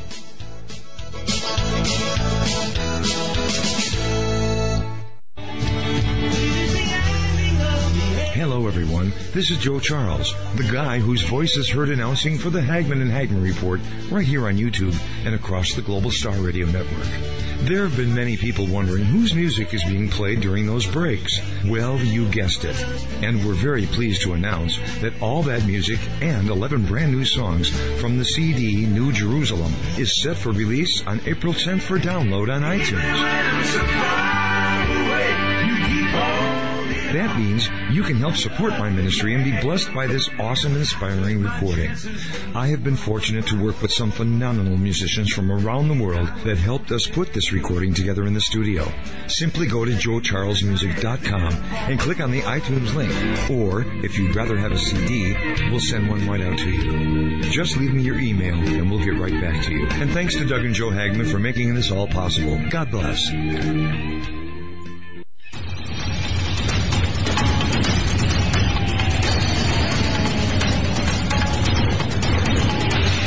And welcome back, ladies and gentlemen, to this edition of the Hagmann Report. We have a great segment planned for you right now. Coach Dave, CoachDaveLive.com is the website. He's coming in to talk about some of the hurricane relief efforts that he is taking up and what he has done to help. Part of the title of tonight's show is the Cajun Navy. I'm not sure. I would hope many people are familiar with what that is now. Anybody who's been paying attention to the hurricane coverage and the rescue efforts will know who the Cajun Navy is. It's a group of citizens who have mobilized in Louisiana after Katrina, as well as other flood disasters, that come together, bring supplies, bring their boats, and band together to go out and help first responders and rescue people. And that's what America is all about. Exactly. And at this time of unity, when we see these people coming together to help each other as the way it should be, we have this left-wing media, taking pot shots at this Cajun Navy. One man with a boat rescuing families left and right had a Confederate flag hanging on his boat, and people were, in the media were taking him to task, saying as he's rescuing African American families, they're calling him a Nazi. Then you have Politico and other groups that are doing. Politico did a cartoon depiction, as well as Charlie Hebdo did a depiction of a number of people in Texas drowning with Nazi flags, with the caption, hurricane kills Nazis in Texas. It's just disgusting what the media is doing with this division, continuing to promote the division even when America's coming together to help each other in the face of this natural disaster.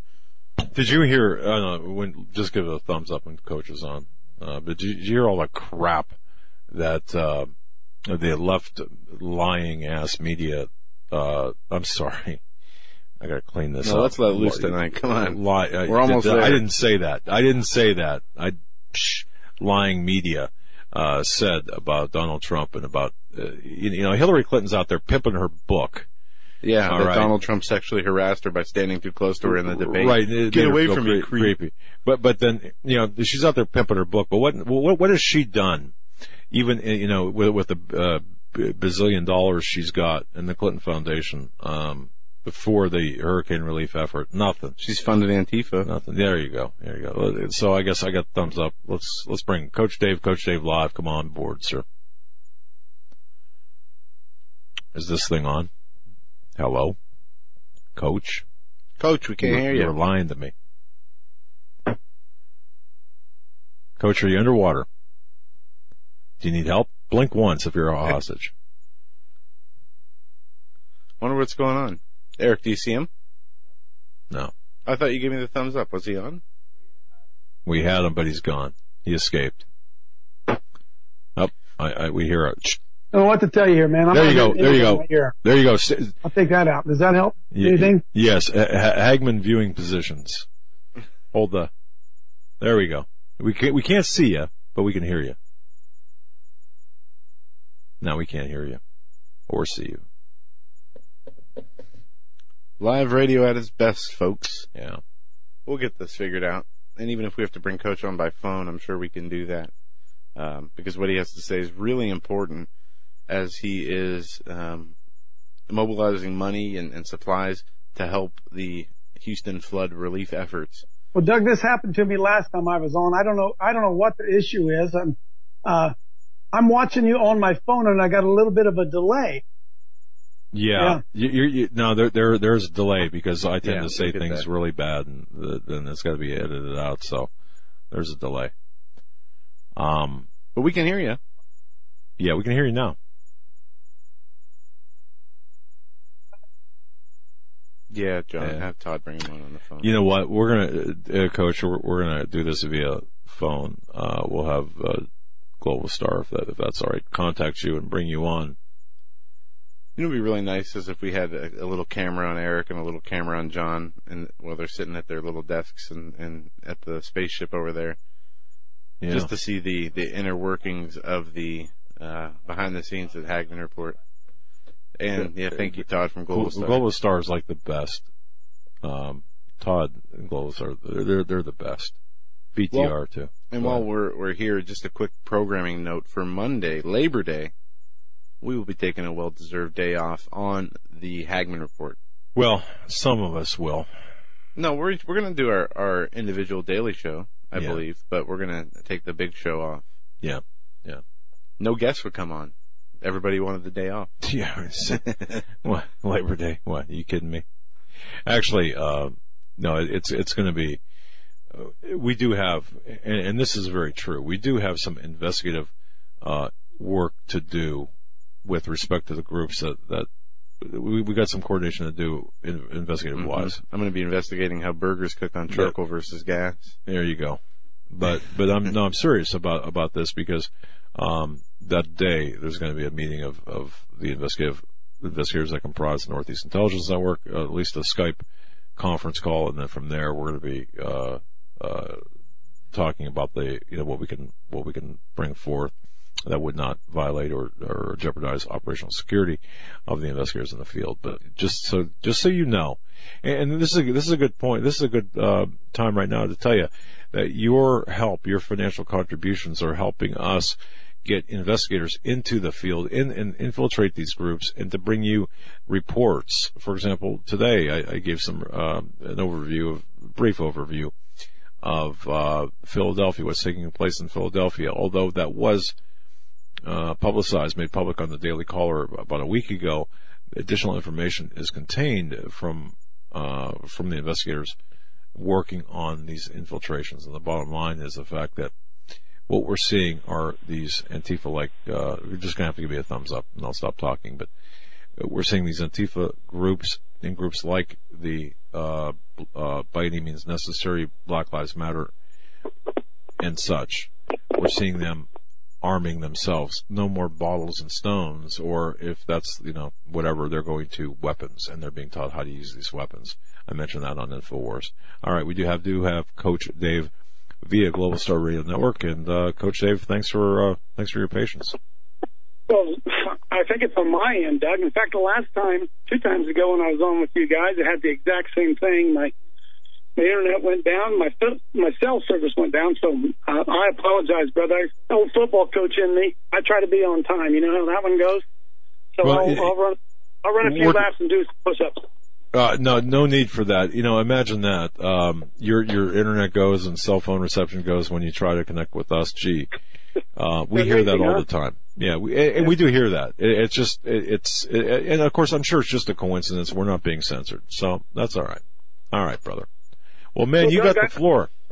But I appreciate the chance to get on and just explain to everybody a little bit what we got going on. You know, a couple of years ago, I launched this Salt and Light Brigade, Doug, and it's been really, really a slow, painful process for us trying to get this thing up and moving. But we're at a point now where we're developing some regional, I don't want to call them offices, but regional outposts. We got a real good one down in Texas, which I'll talk about here in a second. We got one up in Wisconsin. Rob Pugh has got a facility up there. We're expanding down into the great Northeast. Kevin Bush is doing a job up there for us. And so we're trying to get these little outposts, and we're always looking for opportunities where we can get men in particular involved. This time it'll be men and women, because we find out that their faith really begins to grow when they get engaged. And at the recent Hear the Watchman conference, thanks to Mike Kerr, and we ran into Lucinda Bailey and Ray Gano, and we're all partnering now on this initiative, this outreach that we're doing down in Houston. And I don't need to take time and explain to everybody what's happened in Houston, because it's been absolutely unbelievably devastating. But we have Past Salt Ministries and Salt and Light Brigade. We have a history of doing this, Doug. In fact, it was 12 years ago tonight, Katrina hit. That was my first disaster that we went down and ministered in. A year ago, believe it or not, same time, we were in Springfield, Louisiana, where they had that huge flood down there, and we spent quite a bit of time down there helping the people, rebuilding, tearing out drywall, all of that kind of stuff. And now we're poised, Doug. We're doing some initial work. Chad Estes, who heads up our brigade down in Texas, has been doing some real good on the ground work. It's still underwater. So when you begin to ask people what do they need down there, well, nobody even knows. It's still 15 feet underwater in some places. The water hasn't receded yet. And so I'm going to fly down next week, which is the 8th, and going to do some on the ground work. But we got Lucinda Bailey and Ray Gano and Chad Estes and a pastor buddy of mine, Dale Sosha. That's another Salt and Light Brigade guy out of New Orleans. And we're setting up outposts, Doug and Joe, that we think this is a great opportunity for the church to stand up and be the church. And I know we've all watched from afar that the beating that Joel Osteen has taken, whether it's deserved or whether it was not, the fact that he didn't have that church open right away for people to come to shelter, and that's just a situation, in my opinion, of just poor planning. And that's something that we could talk about on another show. But how many churches in America have a disaster plan? If your small church, large church, if disaster hits in your community, whether it be a snowstorm or a tornado or a hurricane or EMP, do you guys have a plan? Any plan at all? And it looks to me like maybe they didn't have a plan down there in Texas, and Joel Osteen got a bad eye, or black eye from that. And so I don't take a position on whether he's right or wrong. That's not what it's about. But we're gearing out, Doug. We're looking out to the 24th. We're clear out into the 22nd. I think it's a Friday. We're going to start putting our first boots on the ground. We already have 30 people from around America who lined up, who are going to go with us. And we're working right now, as I said, with the help of Ray and Chad and Lucinda and Dale. We're setting up different outposts. We know that there's going to be plenty of help in Houston. Team is there, Red Cross is there, Salvation Army is there, but we find out in these disasters that you get out into the small towns, 5,000, 10,000, there's nobody helping those folks out there. So we're going to go down like we did in Louisiana last year, and we're going to feed them hot meals. We're raising funds. We're going to feed them hot meals. We're going to cut up trees. We're going to tear out drywall. But more than anything, Doug, Joe, we're going to bring them hope. It's been my experience as I've watched through several disasters. We've been to all the major hurricanes in the last 10 years. We've been to the tornadoes. People are in shock. And, here we are. The rain's finally stopped down there. Those folks are going to head home. And what they're going to head home to is going to be something that's going to be a punch in the gut like they've probably never had. And so our experience down in Louisiana a year ago shows us that when we get down on the ground and we begin to cook hot meals, we'll get a bunch of hamburgers and a bunch of hot dogs and a bunch of bratwurst and buns and food, and set up a way station where we feed people. We feed the workers. We feed people who are homeless or eating just MREs, whatever, that gives them hope. We think it's a great opportunity to be able to share the gospel. But I want to give you an unbelievable story that just happened. You guys hear me okay, Doug? Yeah. 5 by 5. Yep. Okay, then great. This is an amazing story. You know, we started raising money on Monday. First thing we jumped into action. We thought Kevin Bush began to put a plan together what we were going to do and how far out we were going to work. And I immediately put up some feelers to try to raise some funds, and we are raising them at CoachDaveLive.com. CoachDaveLive.com. We love people to help us out. But here's the miracle of what we find out happens when we just step out and we let the Lord use it. Folks, let me pause just a second. FEMA is a government agency. The Red Cross is a quasi-government agency. The Salvation Army, God bless the Salvation Army, but they're almost handicapped to the point now that they can't really share the gospel because they're taking so much government money. They're really, really leery. We think this is a gospel moment, a gospel opportunity. We think that people out there are probably more open to hearing about Jesus than they've ever been in their life. So that's why what we do through the Salt and Light Brigade, we put men and women on the ground and we work with local churches, not the mega churches. We're going to find some church in a small town that's got 100 members and just a loyal pastor that's trying to do everything he can to keep his flock up and going and serve their needs. And we're going to come in and we're going to surround them and we're going to bring supplies to them and we're going to minister to them and we're going to feed out of that church. And as I said, we're setting them up in about 4 different locations. But I had the most amazing thing happen on Tuesday, yesterday, I think it was. Maybe it was Monday. My days all run together, probably for you guys too. I got a call from my buddy Rusty Thomas and said, hey, you got to get a hold of Chris Keys. He's down there in Houston. He can probably help you. So we just started our fundraiser, and somebody had just donated $1,000 online on our website. And I pick up the phone, I call Chris, and Chris answers, and he's in a boat. Now, let me back up a second, Doug. You know, Chris Keys, this is a great guy. He's one of the 11 who was arrested in Louisville, Kentucky on Mother's Day weekend, blocking the abortion clinic door. This is the type of character this guy is. He's always rescuing people, always rescuing them. And so I get a hold of Chris. I said, what's going on? He starts telling me, oh, Coach, the water is high. People are stranded. I came down there and brought my boat. I got 5 other guys that are coming down with their boats. And, man, there's a lot of work to be done. And, you know, Doug, I'm thinking 3 weeks out here, right? And I'm saying, wow, Chris, that must be amazing. He says, Coach, we're working as hard as we can. But I'm out of money.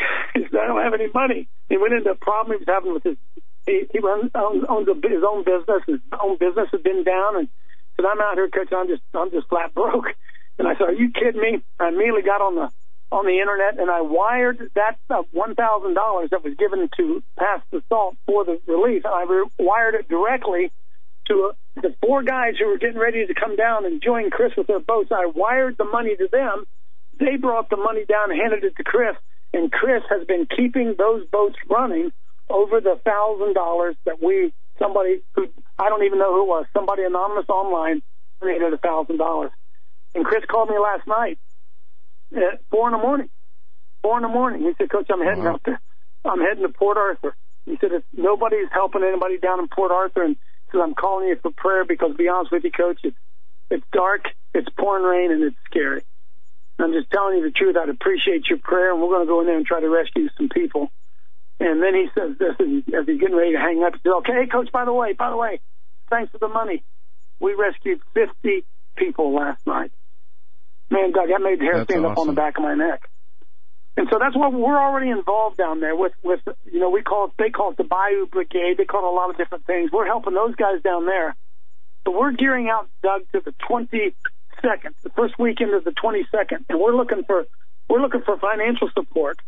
That would be people can donate online at CoachDaveLive.com. We're going to spend every dollar that we get. We don't have any overhead. We don't pay any employees. Yeah, we'll buy our guys a meal. We may give them some gas money, but everybody coming down there is a volunteer. And we're hitting the ground on the 22nd with 30 people. As of right now, 30. Probably will get more. And we're looking for more, Doug and Joe. And we're looking to stage in maybe 3 or 4 different small towns in churches And we want to be able to financially walk into that pastor and say, what do you need? What does this community need? And then be able to financially provide it for them. So that's an overview of what's going on. And I know that's boots on the ground. That's boots on the ground. Boots on the ground, and it's an opportunity to make the church great again, brother. We got to get people to quit depending on the government, standing around waiting on FEMA. Come on, man, that's not where it is. And this is a great opportunity. It's a horrible, horrible tragedy. But brother, what a chance to go out and share the gospel of Jesus Christ. Mike Kerr from Hear the Watchman, he just got a couple cases of Bibles. We're going to hand out Bibles. We're going to be praying with people. We're going to be bringing hope to people who really don't have a whole lot of hope. Now, Doug, somebody could give us $1 million. Here's the truth: those people have lost $4 billion. $4 billion they've lost, and they say, "Well, Coach, why do you even waste your time going down there? You can't make a difference." You say, "Well, you could give us $1 million. We probably couldn't make a difference, but we can sure go give a lot of people a lot of hope." Encourage them, and maybe network people with churches, brother. Yep. And it's never a lost battle. Even that little bit. I remember I love this story about the little boy and the old man. The little boy seeing the starfish on the watch, from the high tide, and they're going to die. And so the little boy's walking along the beach and throwing the starfish one by one back into the water, and the old man coming up saying, "It's not going to make a difference." And the boy looks at the old man and says, "It made a difference to that one and this one." And he throws back.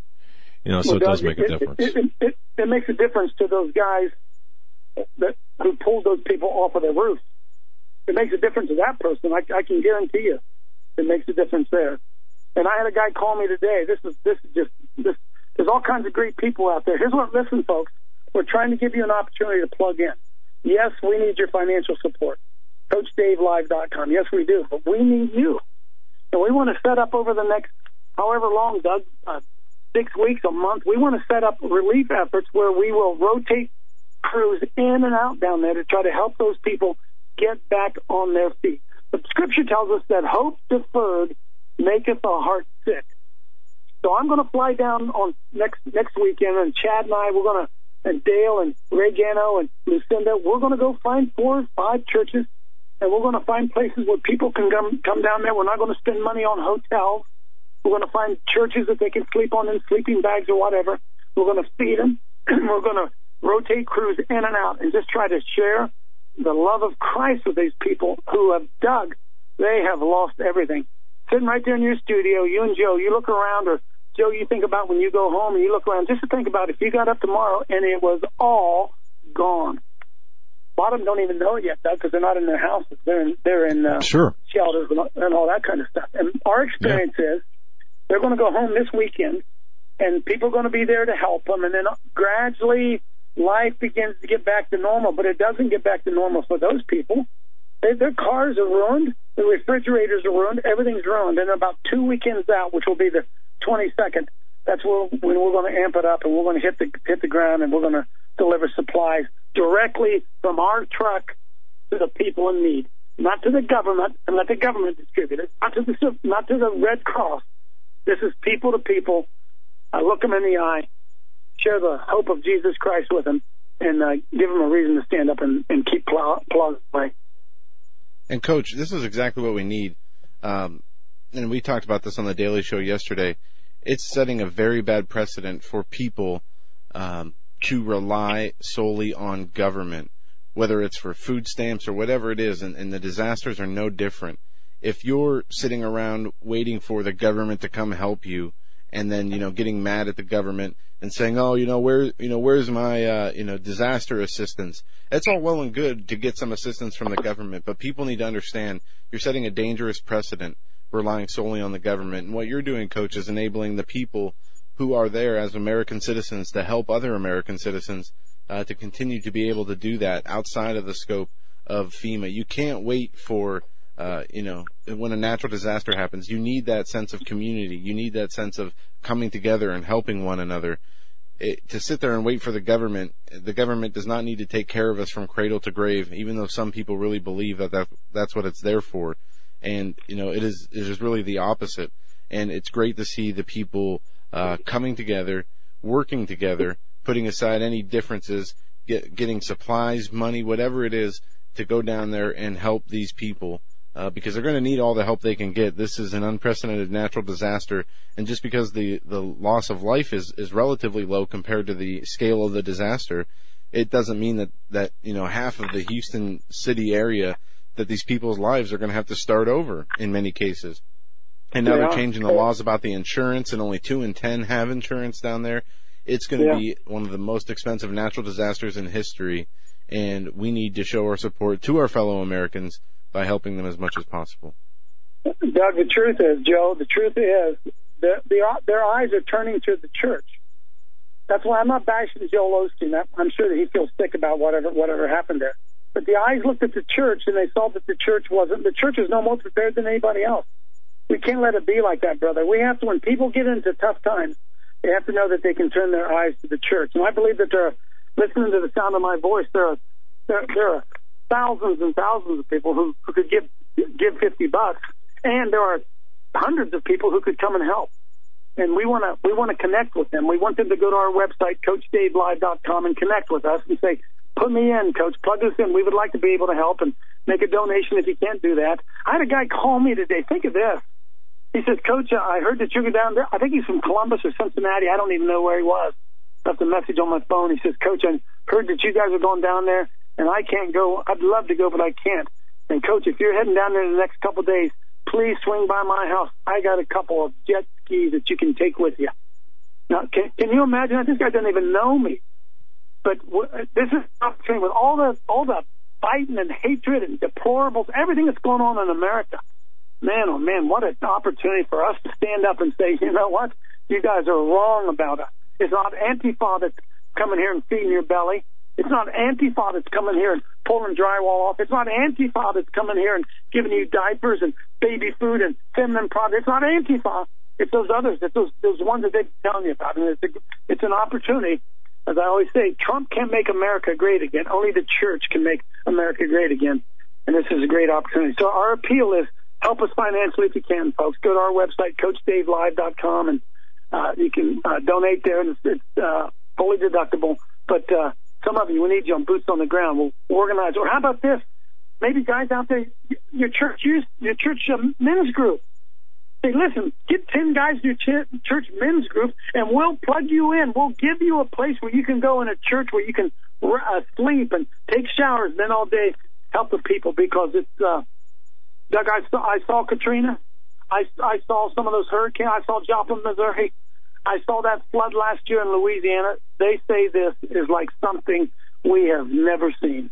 And even though we can't make a difference, Doug, we're going to go pick up that little starfish, brother, and we're going to throw him back in the water and say we made a difference for that one. Amen. Amen. And folks, I can guarantee you the most effective person in the world to handle this, I think, is Coach Dave Dobmar. And I got a great team, Doug. Yeah. I got a great team. Kevin Bushy and Ray Gano and Lucinda. You know Lucinda from the Seas. Yep. I mean, we got great people. Field Social. We got great people. I got a great team, and great teams are good when you equip people to do what they do best. And that's what our Salt and Light Brigade is all about. We're excited about the direction it's gone, and we need a lot of folks to jump in and help us out in this initiative.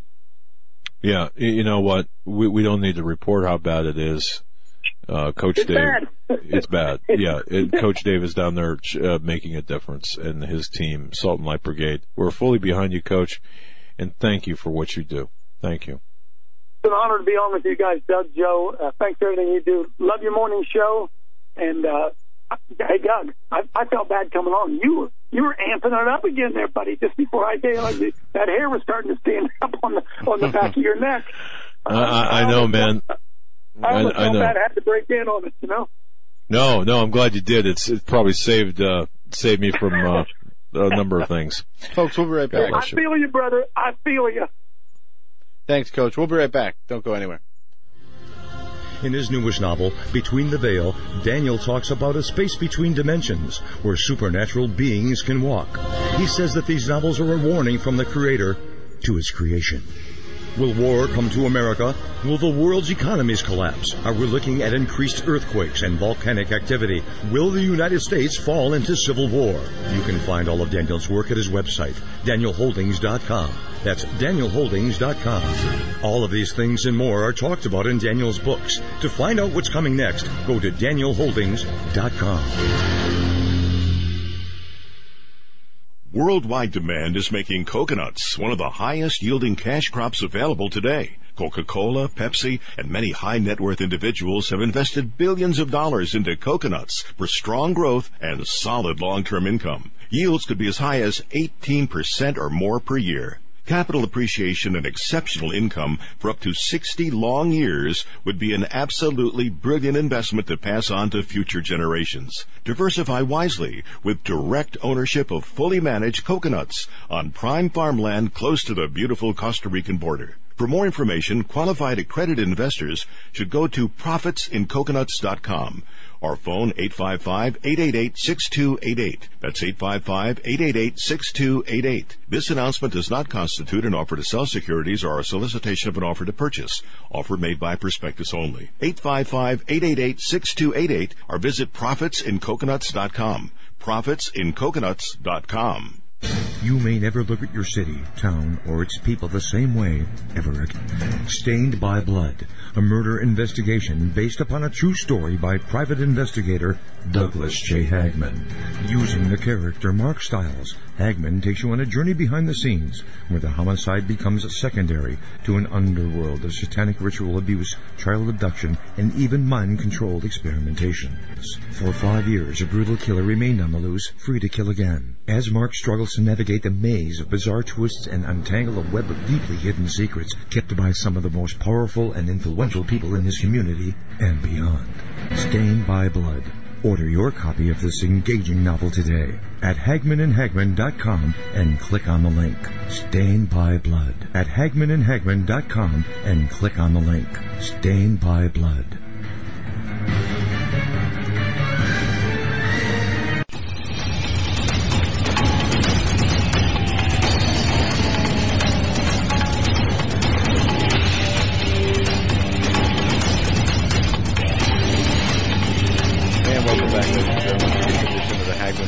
In our final segment, and each and every Wednesday in hour 3, we are joined by Pastor David Lankford from the Voice of Evangelism, and we're going to be getting into a number of issues with Pastor, including his new book, The New Jerusalem Bride. Folks, it's a great book. I had a chance to finish it this last week, and I really did enjoy it. Pastor, it's great to have you back on the show. It's a joy to be with you gentlemen tonight, and to always break the bread of life, the Word of God, and hopefully edify the people of God, and just try to look into what God is doing in this end time hour. Yeah, it is. You know, there's a lot going on. We still have the rumors of wars with the stuff going on with North Korea. We have this catastrophic flooding in Texas.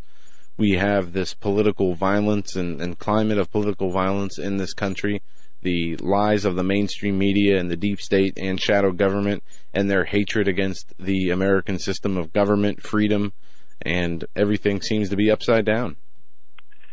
Well, there's no doubt about it, Joe, and everything that you just said, the Bible has addressed those issues. Matthew 26:4, you shall hear of wars and rumors of wars, see that ye be not troubled, for all these things must come to pass, but the end is not yet. And we have to understand, Jesus said this must come to pass, but the end is not yet.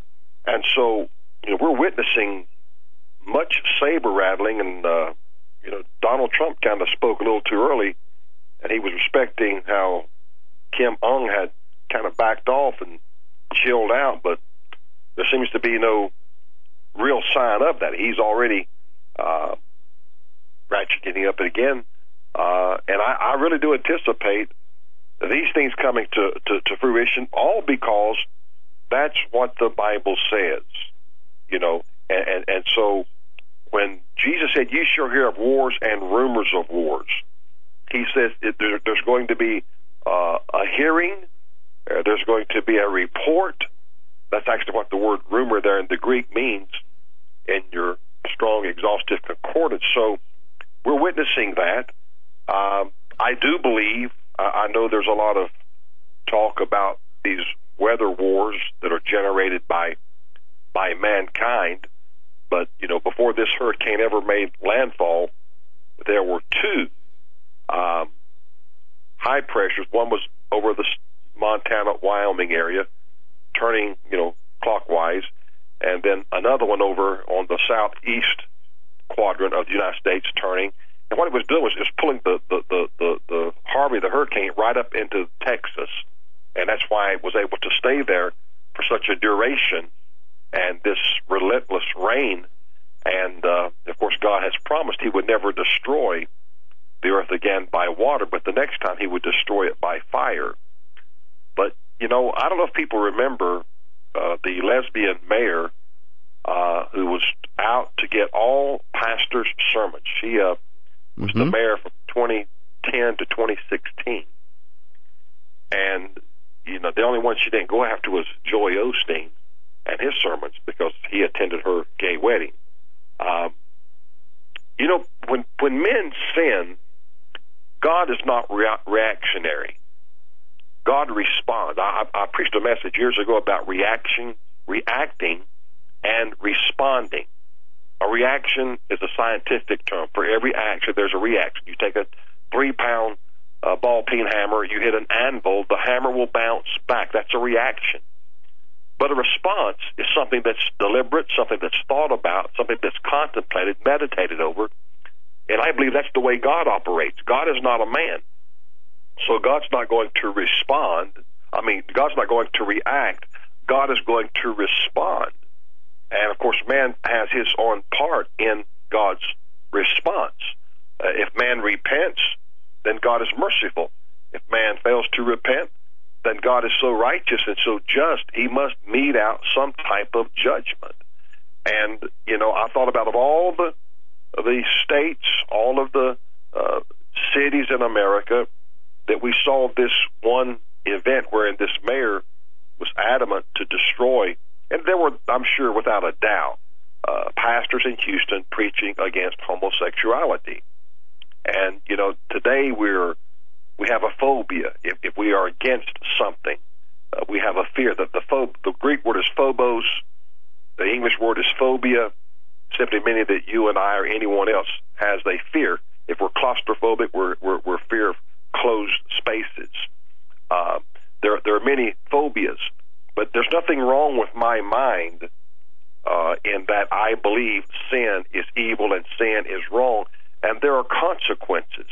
There's an Old Testament passage in Hosea chapter 10, verses 12 through 14. Sow to yourselves in righteousness, reap in mercy. Break up your fallow ground, for it is time to seek the Lord till He come and rain righteousness upon you. Ye have plowed wickedness. Ye have reaped iniquity.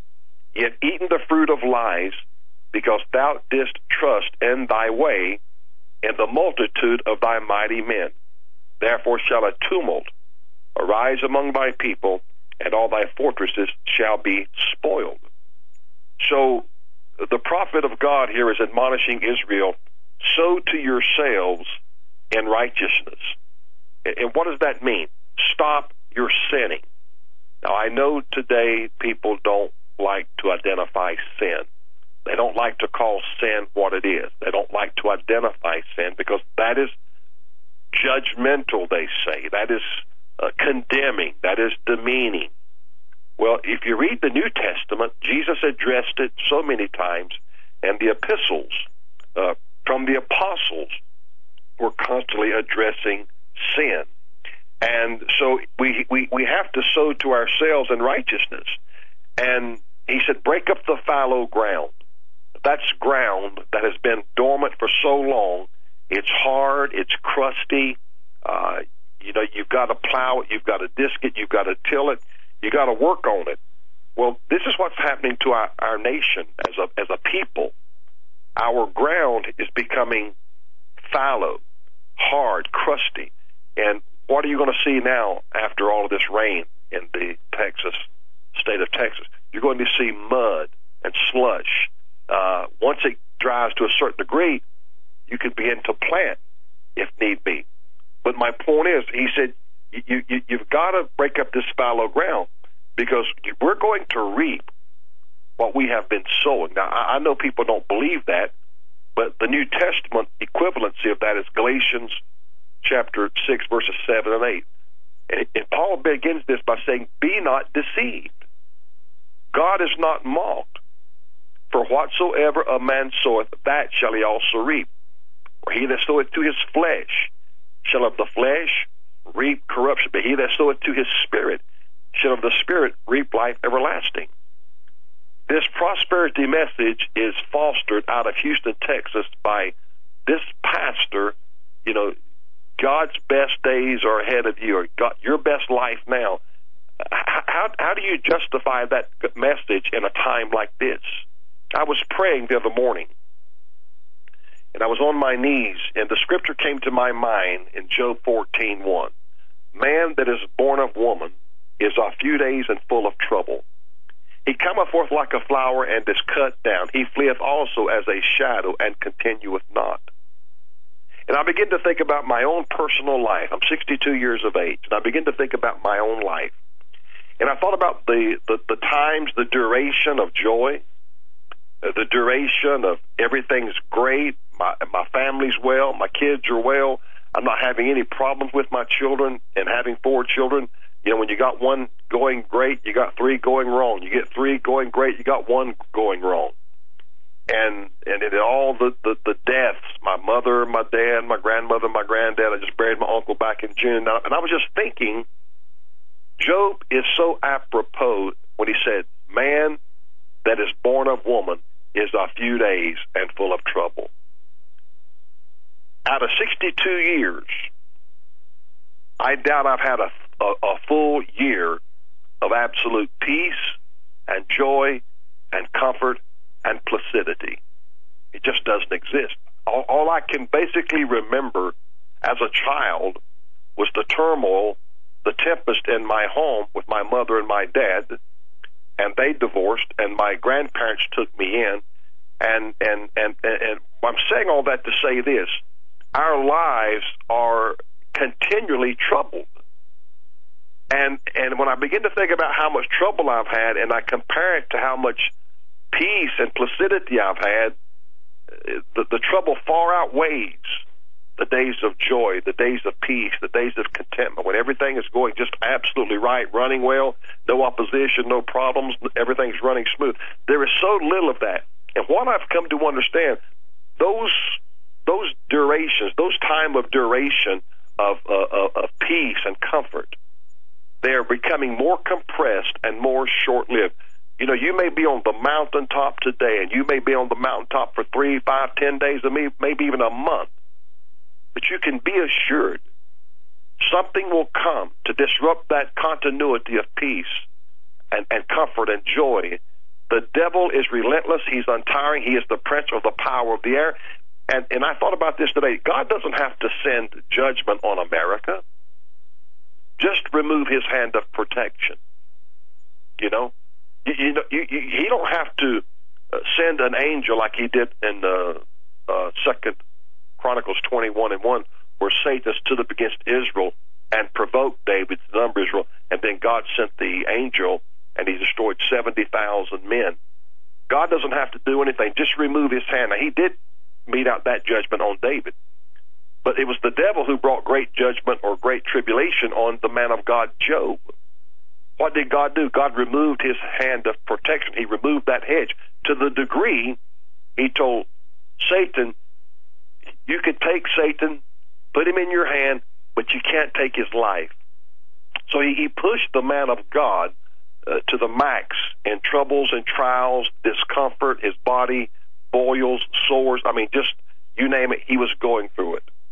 And that was from the enemy. So God just pulled down the hedge and took his hand of protection away all the way from Job, except to one degree, and said, you just can't take his life. You can do anything you want to. So all God has to do is say to the devil, I'm pulling back my hand from America. And don't think for a minute, Satan is not going to run in like a flood. That's what the Bible says, Isaiah 59:19. When the enemy shall come in like a flood, the Spirit of the Lord shall lift up a standard against him. God moves his hand, and this flood of iniquity, storms, disaster, death, ruination, whatever that it might be, it comes in. And only God then can raise up a standard against that to stop it. What would cause God to do that in our behalf? Repentance. Back in Hosea chapter 10, verse 12, he said, "For it is time to seek the Lord till he come and rain righteousness upon you." Righteousness is the blessings of God himself. And he admonishes Israel, it is time to seek the Lord. Now, I appreciate everything that everyone is doing in trying to mitigate, to ameliorate, to lessen the suffering of the people down there in Texas. There's no greater kindness than having love one for another. But my question is, when it's all said and done, how many people down in Texas will repent and say, God, I'm sorry for my sins? Am I somehow responsible for bringing judgment on my own state? Do I hold an element of responsibility in what's taken place? Isaiah 55:6 says, "Seek ye the Lord while he may be found. Call upon him while he is near. Let the wicked forsake his way, and the unrighteous man his thoughts, and let him return unto the Lord, and he will have mercy upon him and to our God, for he will abundantly pardon." This is how the land will be healed. We've heard it quoted, and I don't think we ever really fully understand. 2 Chronicles 7:14-15. If my people, not the world, not the sinners, he said, if my people, which are called by my name, shall humble themselves and pray and seek my face and turn from their wicked ways, then will I hear from heaven, will forgive their sin, and will heal their land. Now mine eyes shall be open and mine ears attent unto the prayers that shall be made in this place. Where was the place? The place was the temple of God. The glory of God had just come down and filled the temple that Solomon had dedicated to the Lord. But America needs a healing. And I believe it was Coach Dave, I just heard, this is only going to happen through the church. The church, instead of preaching prosperity, needs to preach repentance. I've shared this many times. Every one of you listening tonight, most of you, if you're a Christian, are familiar with Deuteronomy chapter 28. That chapter came up today, Joe. You and I and John were talking. There are 68 verses in that chapter. 68 verses in the 28th chapter of the book of Deuteronomy. Let me show you something. Only the first 14 verses speak of blessing. The other 54 verses speaks of cursings. What does that tell me? Living right is not hard. It's not something that one cannot obtain. It is not something that one cannot come to know and to the knowledge of. But our hearts must be right with God. So God says, I got 14 verses here, and I know man gave it chapters and verses, so don't nobody try to correct me on the canonical part of the scriptures. I understand how the canon was brought to fruition. But my point is, you got 14 verses that talk about blessing. And then you have 54 verses that talk about curses.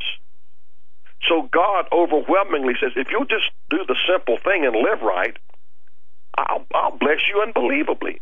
But if you don't live right, I also will curse you unbelievably, because sin is a curse. Sin is a detriment to every one of us. And when these things happen in our nation, we don't like to talk about it as being it could ever be about sin. But that's why God gave us Deuteronomy 28, gave us all these blessings, which are, as I said, few in number. When you take the 68 verses, just 14 speak of blessing, 54 speak of curses. And so how many preachers When you turn on the radio, you turn on the television, how many preachers are preaching a message of repentance? Get right with God. Get right with God. The first words that Mark recorded that Jesus ever said, now this is according to the Gospel of Mark, was Mark 1:15, where Jesus said, the time is fulfilled, the kingdom of God is at hand, repent ye and believe the gospel. Those, according to the Gospel of Mark, were the first words the Holy Ghost unctioned him to write, to pen, relative to his gospel.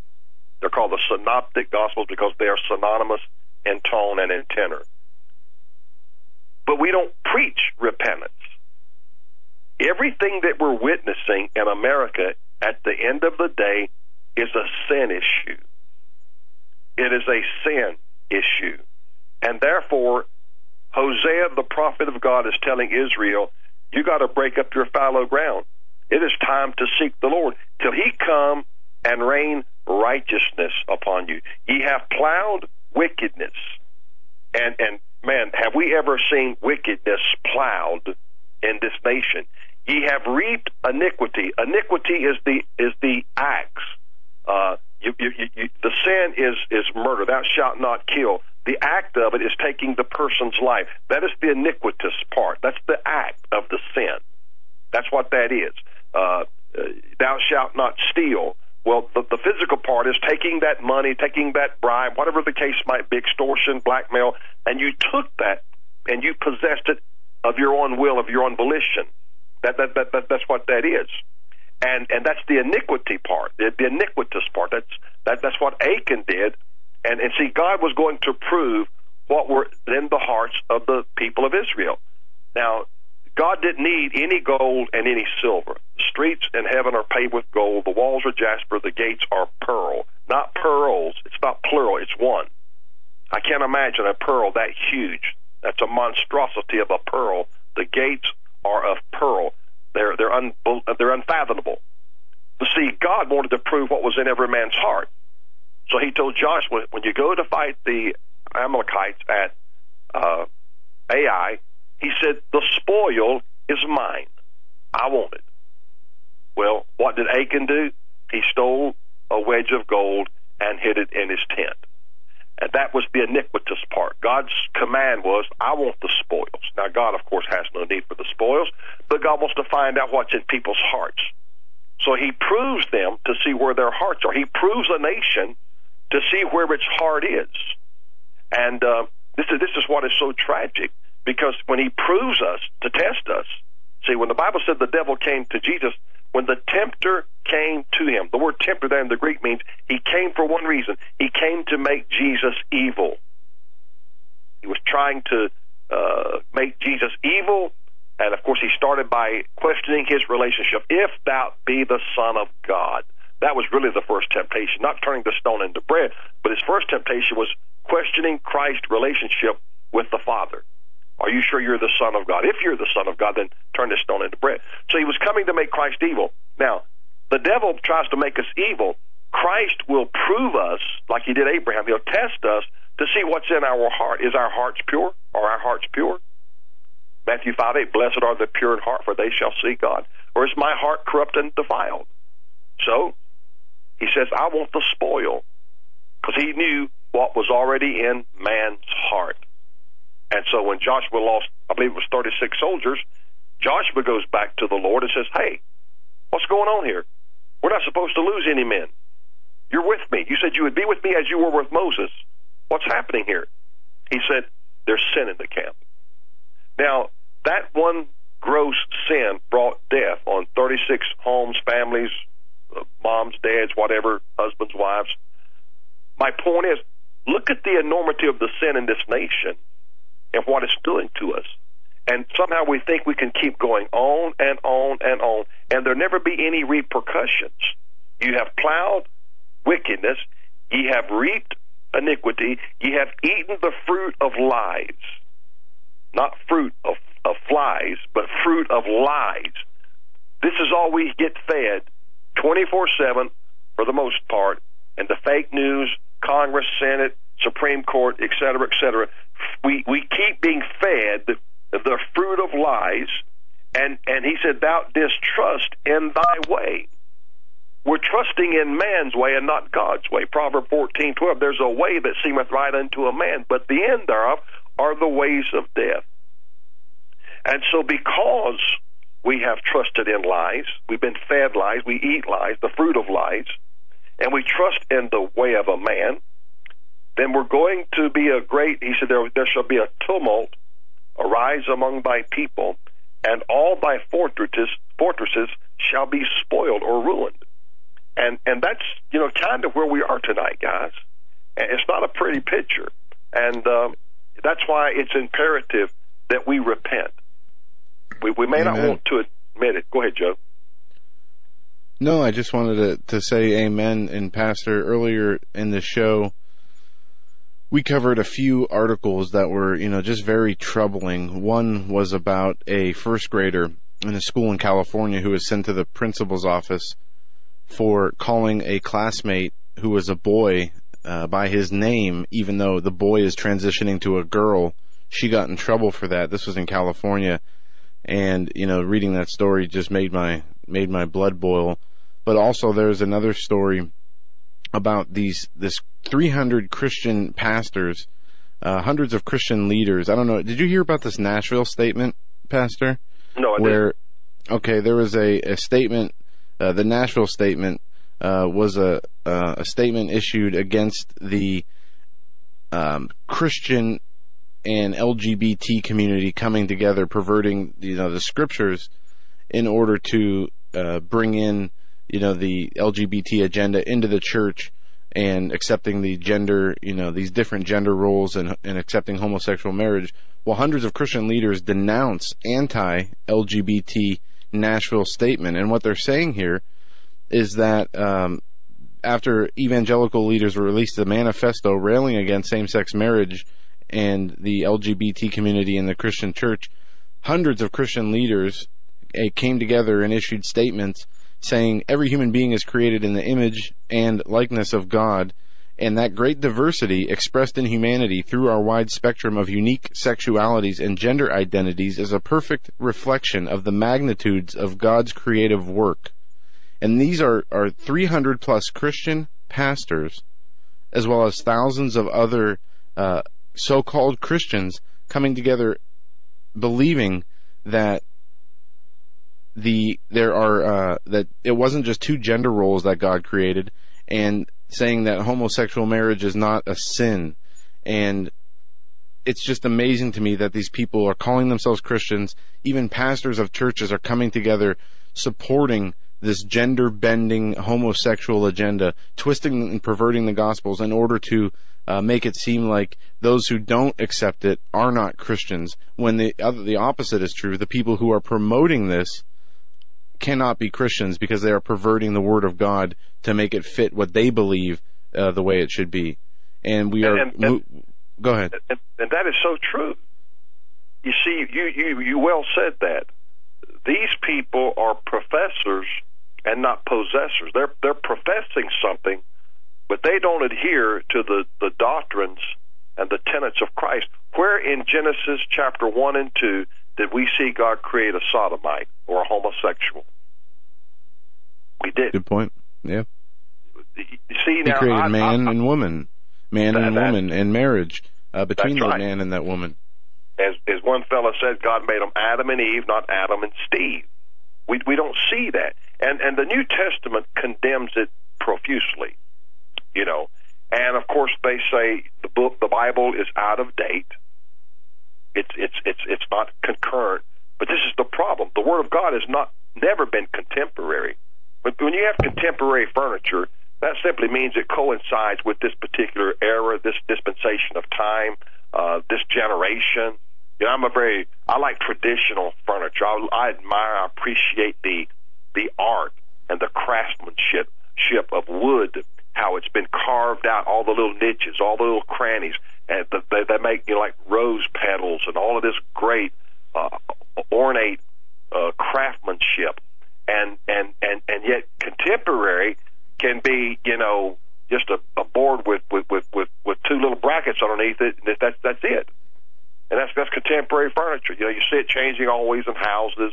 What's the modern cabinets? What's the new cabinets? And you go back and see the old cabinets that are very beautiful and august. I mean, they're the craftsmanship. Just like God, when Moses had to make all the elements and the implements in the Old Testament tabernacle, God told Moses, he said, I'm going to place a spirit upon these men, and they'll be able to have this workmanship, this craftsmanship in them. It's innate, and they'll be able to form all of this, which was a gift from God.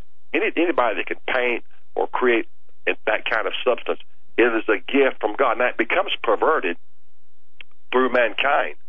But when people no longer adhere to what the Scriptures admonish us, what they teach us, then they're no longer a Christian. You see, a true Christian could never, what's the word we use all the time when Islam, Muslims are coming to America, they don't acclimate, they don't blend in. Can't think of the word right now. But if you were to leave Christianity and try to hold on to your Christian identity in Islam, they will kill you. Why? Because you're not conforming to the Quran. See? But yet people want to come in and say, but I'm a Christian.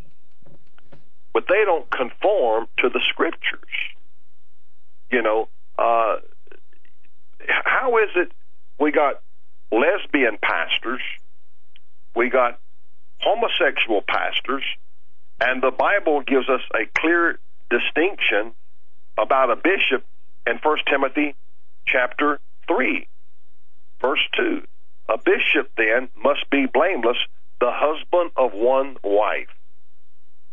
How, then, can a lesbian woman be the husband of one wife? She can't. That's why she's a lesbian. See, the Scriptures are always alluding to male and female. Even in 1 Timothy 5 and 9, Paul says, let not a widow, that's a woman, a widower is a man. But Paul said, let not a widow be taken into the number under 60 years old, having been the wife of one man. See, male, female. Well reported for good works, if she hath brought up children, if she hath lodged strangers, if she have washed the saints' feet, if she have relieved the afflicted, if she have diligently followed every good work. It doesn't say well reported for good works if transgenderism have brought up children, if transgenderism have lodged strangers, if transgenderism have washed the saints' feet, if transgenders have relieved the afflicted, if transgender have diligently followed after good works. No. She's constantly called a she because she's a woman. And it's just, I mean, the simplicity and the clarity is throughout the entirety of the Scriptures. And yet, they have the audacity, when you tell them the truth, that's hate. That's not the love of God. That's not the love of God. You know, this is why people are deceived. They want to believe a lie. You want to believe it? No problem, God says in 2 Thessalonians 2:11. For this cause God shall send them strong delusion, that they should believe a lie, that they all might be damned, who believe not the truth, but had pleasure in unrighteousness. God says, is that what you want? I'll let you have it. You know, how many times have we done something and our conscience was being pricked, stirred? I mean, the Holy Ghost will say, don't go there, don't do that. Yep, you get the thought in your mind that maybe I should go do this, and then you get that feeling, well, should you really go do this? See, what's happening? You better think about that. The Spirit of God is telling you with a good conscience that's wrong. Now, you can override it. Yeah. There's no doubt in my mind. The Holy Spirit spoke to the psalmist David 100 times. Bam, bam, bam, bam, bam, bam, bam. Get off the balcony, quit looking at that woman, get back in your own house. But he liked what he saw. And being king, he coveted another man's wife, and he said, go get her and bring her to me. And he reaped what he sowed. Absalom slept with all his wives on the top of his own house, made a mockery of the psalmist David. But God told him, because of his sins, and you didn't repent and make it right, I had to indict you through the prophet Nathan. See, when God has to indict us, then he has to judge us in some kind of adjudicatory punishment. He has to do that. Now, if you come willingly and you repent on your own will because you got a good conscience and the Spirit of God is dealing with you, that's when we get mercy. That's why one is judgment, the other is mercy. I deserve judgment, but because of my repentance, my willingness to make it right with God, I then get mercy. Psalms 147, verse 11 says, the Lord taketh pleasure in them that fear him, and in those that hope in his mercy. I hope in God's mercy every day of my life. I pray, and I remind him, Lord, I need your mercy. I try to show mercy. Matthew 5 and 7, blessed are the merciful, for they shall obtain mercy. You know, and today, everything is just skewed. Everything is just out of balance, you know. And again, we have no witness in the Word of God, either Old or New Testaments, where God embraces homosexuality, lesbianism, whatever the case might be, pedophiles. When Paul used the term effeminate in 1 Corinthians 6 and 10, he's talking about pedophiles. The Greek word, it says catamites. And a catamite is a man that is having a sexual relationship with a child. When he said effeminate, I said 1 Corinthians 6:10 and 6:9. And then he says, nor abusers of themselves with mankind. Now that phrase, nor abusers of themselves with mankind, that phrase is talking about adult men practicing sodomy. But effeminate or effeminacy is that soft, delicate little, well, I'm just going to say it, queer boy man messing with a child. He's effeminate. See, he's a catamite, the Greek says. And this is how they twist and they warp little boys' minds or little girls' minds and make them believe this is normal. And the child knows it's not right, but they're coercing, they're forcing, they're twisting, they're talking, they're luring.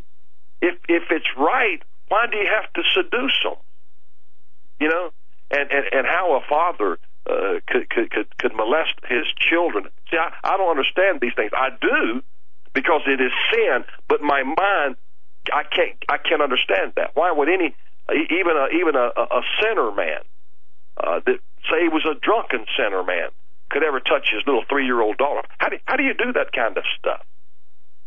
You know, I'm convinced it is demon possession. They have given themselves over to a spiritual entity, and that spiritual entity has taken a place of residence within them, and they're doing what that spirit does. In most mental institutions, when people are at their last state of psychosis, they start taking their clothes off. And they get naked. Why? That is the nature of a disembodied spirit. Disembodied spirits are unclothed. The man at the Gadarenes in Luke chapter 5, he was naked, he was in the tombs, he was in the caves, cutting himself. That was your first cutter. You're talking about this person's a cutter, that person's a cutter. No, that's been going on for thousands of years, folks. It's demon possession for the most part. He was a cutter. But when Jesus got through with the man of the Gadarenes, the Bible said he was clothed and in his right mind, which tells us he never had his right mind. It never existed until Jesus came along and that man had the Spirit of God came and took up residence. Then he got his right mind. I think I said Luke 5. It's Mark chapter 5. That man was out of his mind. He was literally insane. Why? Because the devil had taken control entirely of his mind. And so the Bible said he was in the mountains, he was in the tombs, he was crying and cutting himself with stones. But when Jesus cast the demon out, the Bible says when they came and they found the man, he was clothed and sitting at the feet of Jesus and was in his right mind. See, that tells you something right there.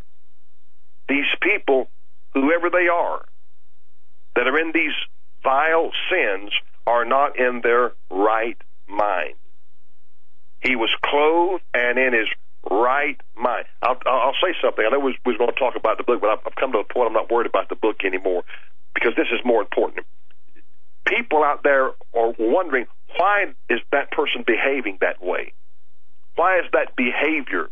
And then they try to treat it with drugs, sorcery, pharmakia, pharmacy, drugs. They try to treat it. You cannot treat sin with drugs. Only the blood of Jesus Christ can take away sin. Only the blood of Jesus Christ can make a person whole. Only the blood of Jesus Christ can make a man's mind right again. See? And today, you look at situations and you say, are they crazy? They are absolutely crazy. They've lost their mind. They have given themselves over to sin. It's terrible, brother. It's absolutely heinous. No, you're exactly right. And the more that we see, these people, this generation is more so removed from God than the last generation, and it's a cascading effect. And as these people not only mock God, scoff at God, and deny Him, they're going to continue to reap what they sow, and the godlessness will increase. And this is what we are seeing, because when we see such a disconnect from reality, I was watching a CNN clip of Allison something. She was the host of the panel of 6 Trump supporters, and they were asking about Charlottesville. And even her, the host, asked the panel, well, what do you think about the President Trump's refusal to denounce white supremacist groups? And everyone in the panel said, what are you talking about? He did it like 6 times within the first 3 days after the incident. And she still, no, he didn't.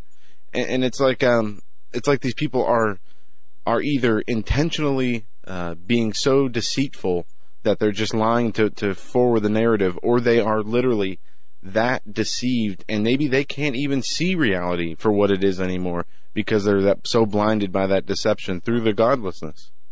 See, that's what sin does to man. We've all been sinners at one time or another.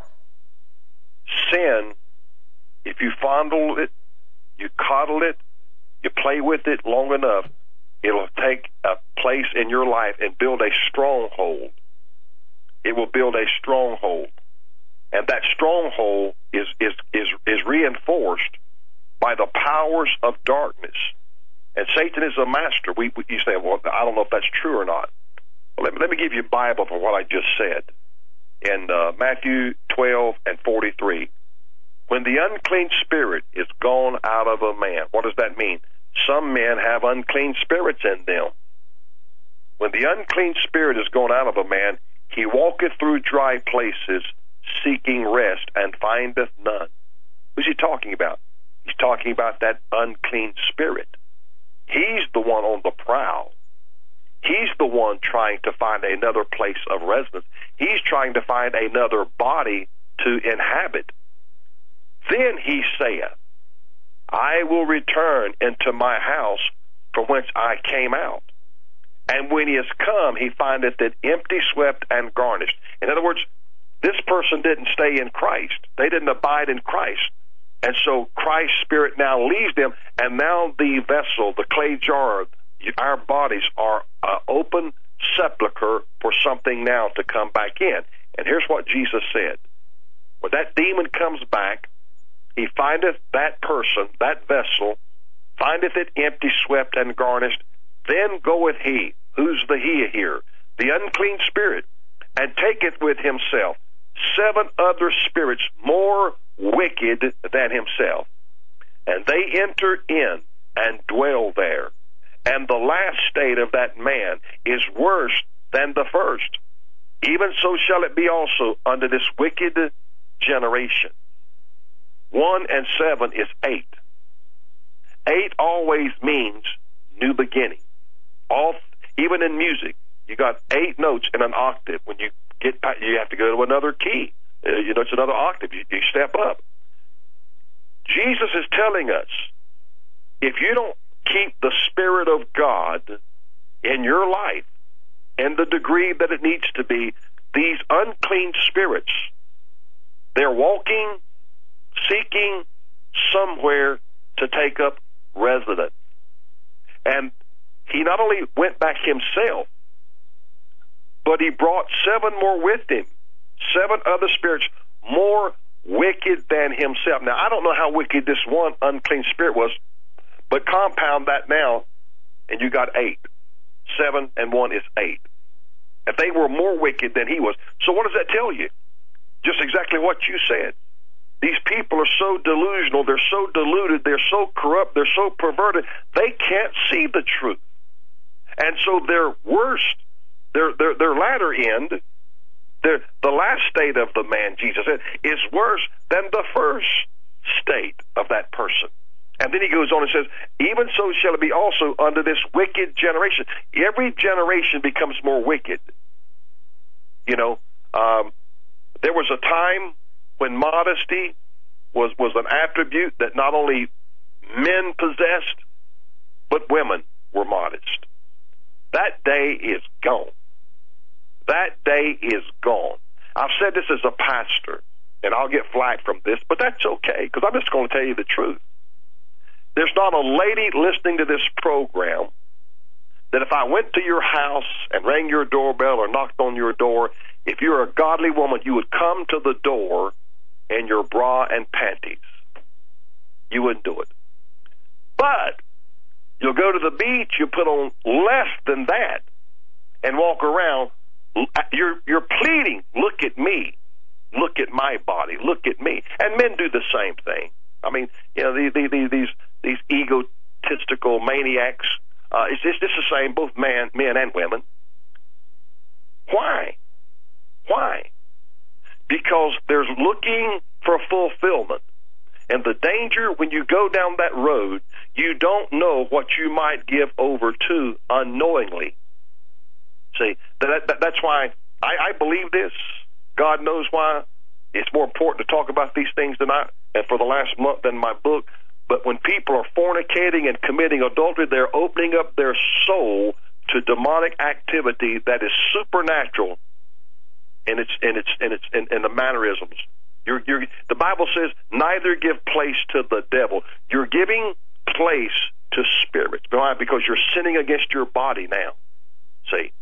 And so these demons look for a place to reside. And you can see it in some people. I've witnessed it.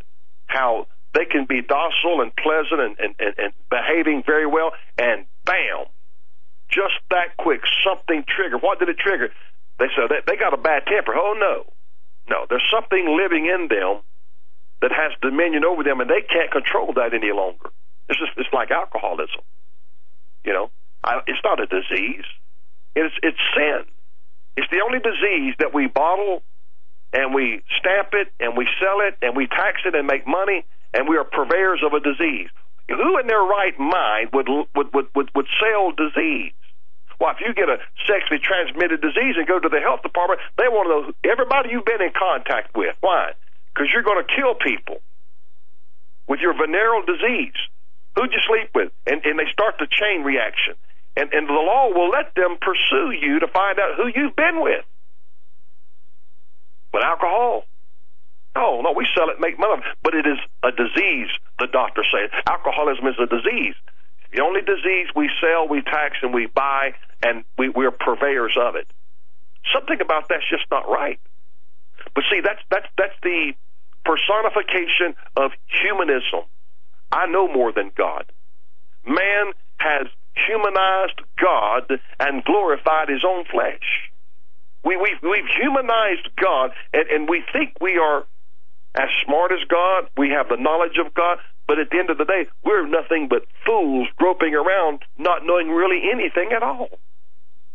And yet we think we can solve our problems in this nation. I mean, look at all the stuff now that's coming out on Michael Obama. We all knew that was a transgender. But yet people say, "Oh no, that you guys are crazy. You're out there in left field." So as soon as Joan Rivers says it on CNN, 2 weeks later, she's dead. She's dead. Yeah. She said, everybody knows we got the first gay president and trainee in the White House. And the guy says, what did you say? Oh, we all know what she said. But see, somehow, sin brings delusion and a resistance to the truth. You know, there's in engineering, there's stress and there's resistance. And the devil uses many means and modes and methods to create a system of resisting. We hear that, you know, obstructionist, resisting, whatever, not trying to cooperate. Satan, there's a spirit of that. You know, we're told to have the spirit of resisting the devil. James 4:7, resist the devil, he will flee from you. Draw nigh to God, he will draw nigh to you. See, so what does the devil do? He tries to counterfeit that true spirit of resisting evil, and these people capitulate and give over to it. And then when we come along and say, "But let me tell you the truth," they say, "No, that's what you're saying is not true. That's hate. That's really a lie. That's not true. We're all God's children." Listen, sin is what makes people evil. God doesn't make people evil. It is when the devil came to tempt Jesus. I told you the word tempter there means he came to make him evil. Satan's trying to make all of us evil. It is God through his vicarious work on the cross that tries to make man good, but he has to repent and let Christ be the Lord of his life. That's the key. See, I don't know how people get along without God in their lives. What about the dear lady that drowned and her child was hanging on to her and survived? You couldn't hear of a worse tragedy of that little child trying to, that she has so much life yet in her body. She's trying to survive, trying to live, and her mama was already dead. That is so terrible. That is so sad. That is so heartbreaking. And why is all of this taking place? It's very simple. The wages of sin is death. You see, God didn't intend for Adam and Eve to ever die. But because they sinned, he said, the day that you partake, you shall surely die. And Adam lived to be 930 years old. He didn't live out that one day or that 1,000 years. Peter said, one day with the Lord is as 1,000 years, and 1,000 years or as one day. He didn't live out the whole day. And from that point onward, man's years begin to diminish more and more and more and more and more and more.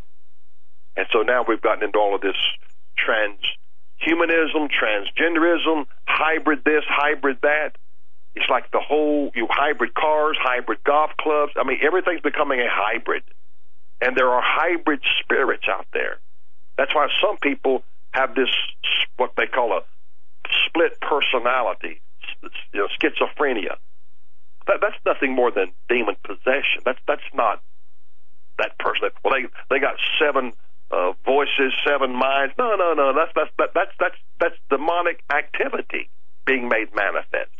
And so if they can't figure it out, they just drug them up and say, hey, put them on a flat line, emotionally, mentally, in every other sense of the word, and now you can deal with life. You'd never know joy if you didn't know sadness. You'd never know sadness if you didn't ever know joy. You have an ability to appreciate what it means to be happy. I got a letter from a lady the other day. She had her knees operated on, and she first time went up the steps without pain, and she said when she went to pray, she knelt down and she just wept. And I said, those tears were a sweet-smelling aroma. They were a bouquet to God. Your tears were. Because you were thankful. You were grateful that you didn't have pain in your body. Because pain wears people down. Pain wears people out. Pain it just usurps energy from one's body. And it's devastating. But Jesus, see, he took all of that on his body on the cross that we can have life and have it more abundantly. I want to take a moment to pray, Doug, Joe, before we leave tonight. Amen. For the people Pastor, yes, let's do that. I hope no one thinks I'm being hard or harsh. I'm being real. I'm being real. Amen. If you go to a doctor, he says you've got malignancy in your body, you needed surgery. You're going to say, will it save my life? Yes. Then you're going to say, do it. I'm out to save people's lives and make sure they make it in. You want to say something, Doug? No, sir. No, except thank you for praying. And I think this is it's phenomenal that you would do this. Yes, let's pray. Absolutely. I believe in prayer. I believe there's power in prayer. Everyone listening tonight, I want you to call upon the Lord yourself as you feel led by the Holy Spirit. Whatever God places in your heart how to pray, I want you to pray. Heavenly Father, we make no false pretense in coming to your throne tonight, Lord. There is untold suffering in the state of Texas. A whole family in a van were drowned, and one son got out alive. Lord, there is a spirit of grief, a spirit of bereavement over the entirety of the state of Texas. But I rebuke that spirit of death, and I invoke the spirit of life in the risen Christ, the Son of the Most High God. God, I tonight ask that you will forgive us of our sins. Lord, we have all sinned, and we have all come short of your glory. We have all missed the mark, and we are all responsible for the state of our nation. And I take my share of the responsibility, Lord, and I ask you tonight to forgive me wherever I have failed you in not being faithful. If I've been unfaithful in an area that I'm not even aware of, I ask for your forgiveness, Lord. And I thank you tonight. We have this opportunity around the world to pray, to call upon your name. For you said in Psalms 50, verse 15, and call upon me in the day of trouble, and I will deliver thee, and thou shalt glorify me. The psalmist said in Psalms 108, verse 12, give us help from trouble, for vain is the help of man. Lord, yes, there are men and women down there helping and doing a lot of good, but that's temporary, Lord. I'm asking for eternal, everlasting help, wherein you touch the hearts and the lives of people, and they are permanently changed, Lord, not to go back into sin, not to go back into the world and the ways of the world, but to keep their affection set on things above and not on this earth, Father. I pray for Joe and Doug and John and all the staff, Lord, at the Hagmann, that you will empower them, you will help them to always acknowledge you, Lord, which I know they do. Give them an unction to operate in the Holy Ghost, Lord, to do what you want us to do, Lord, to bring on the right people to be on the program, Lord, because we want to touch people's lives. It's not about us. It's about you. You're the Savior. You're the Redeemer. You're the Holy One of Israel. And we lift up our eyes to you because you are our source and you are our help. You are our refuge. We are nothing, Lord. We're but flesh, a wind that passeth away and cometh not again. Now, God, I ask again for your divine covering. I pray you'll raise up a new standard in this nation. I pray for the President, Donald Trump, that you will touch him. You will deflect the powers of darkness that are trying to hinder what he's trying to accomplish, Lord, for you have the power in the heart of every king. For the heart of the king is in the hand of the Lord. Bless us, Lord, and keep us, Father, and we'll give you the praise for all that you do. For it's in Jesus' name we ask it. And everyone said, amen. Amen. Amen. Amen. Maybe soon we'll get into the book, but right now I just feel the way that the Holy Ghost leads is the way we need to go, gentlemen. I know y'all agree with me on that wholeheartedly. You know, it's amazing, Pastor. We don't plan this, I know. or at least, or at least if we do, it just doesn't go how we plan. It goes according to the Spirit. And folks, the New Jerusalem Bride is the copy of, or is the name of Pastor Lankford's book. It's a worthy read. It's a great read. But having said that, I just want to thank you from the heart for ministering to all of us. And I know that what you said tonight touched many people. I can feel that myself, and we needed just exactly what your message delivered. Well, really I thank you, Doug and Joe, both. I know sometimes people think it might be hard, but it's the truth. And the truth is the only thing that can set anyone free. Lies will not set anyone free. It just brings more bondage and more captivity. God bless everyone tonight, and I pray for you guys and your work that he'll continue to use you here in the coming days, gentlemen. Pastor Pastor, thank you so much. Our prayers are with you as well, your ministry, and thank you for being part of our platform and gracing us with your message. All right. We love you guys, and we love your listening on it. We'll see you next week, Lord willing. All right. Thank you so much. All right. What a great way to end, folks. On what a great message. What a great way to end the show. And how many shows do you listen to that have such a powerful message from a man of God?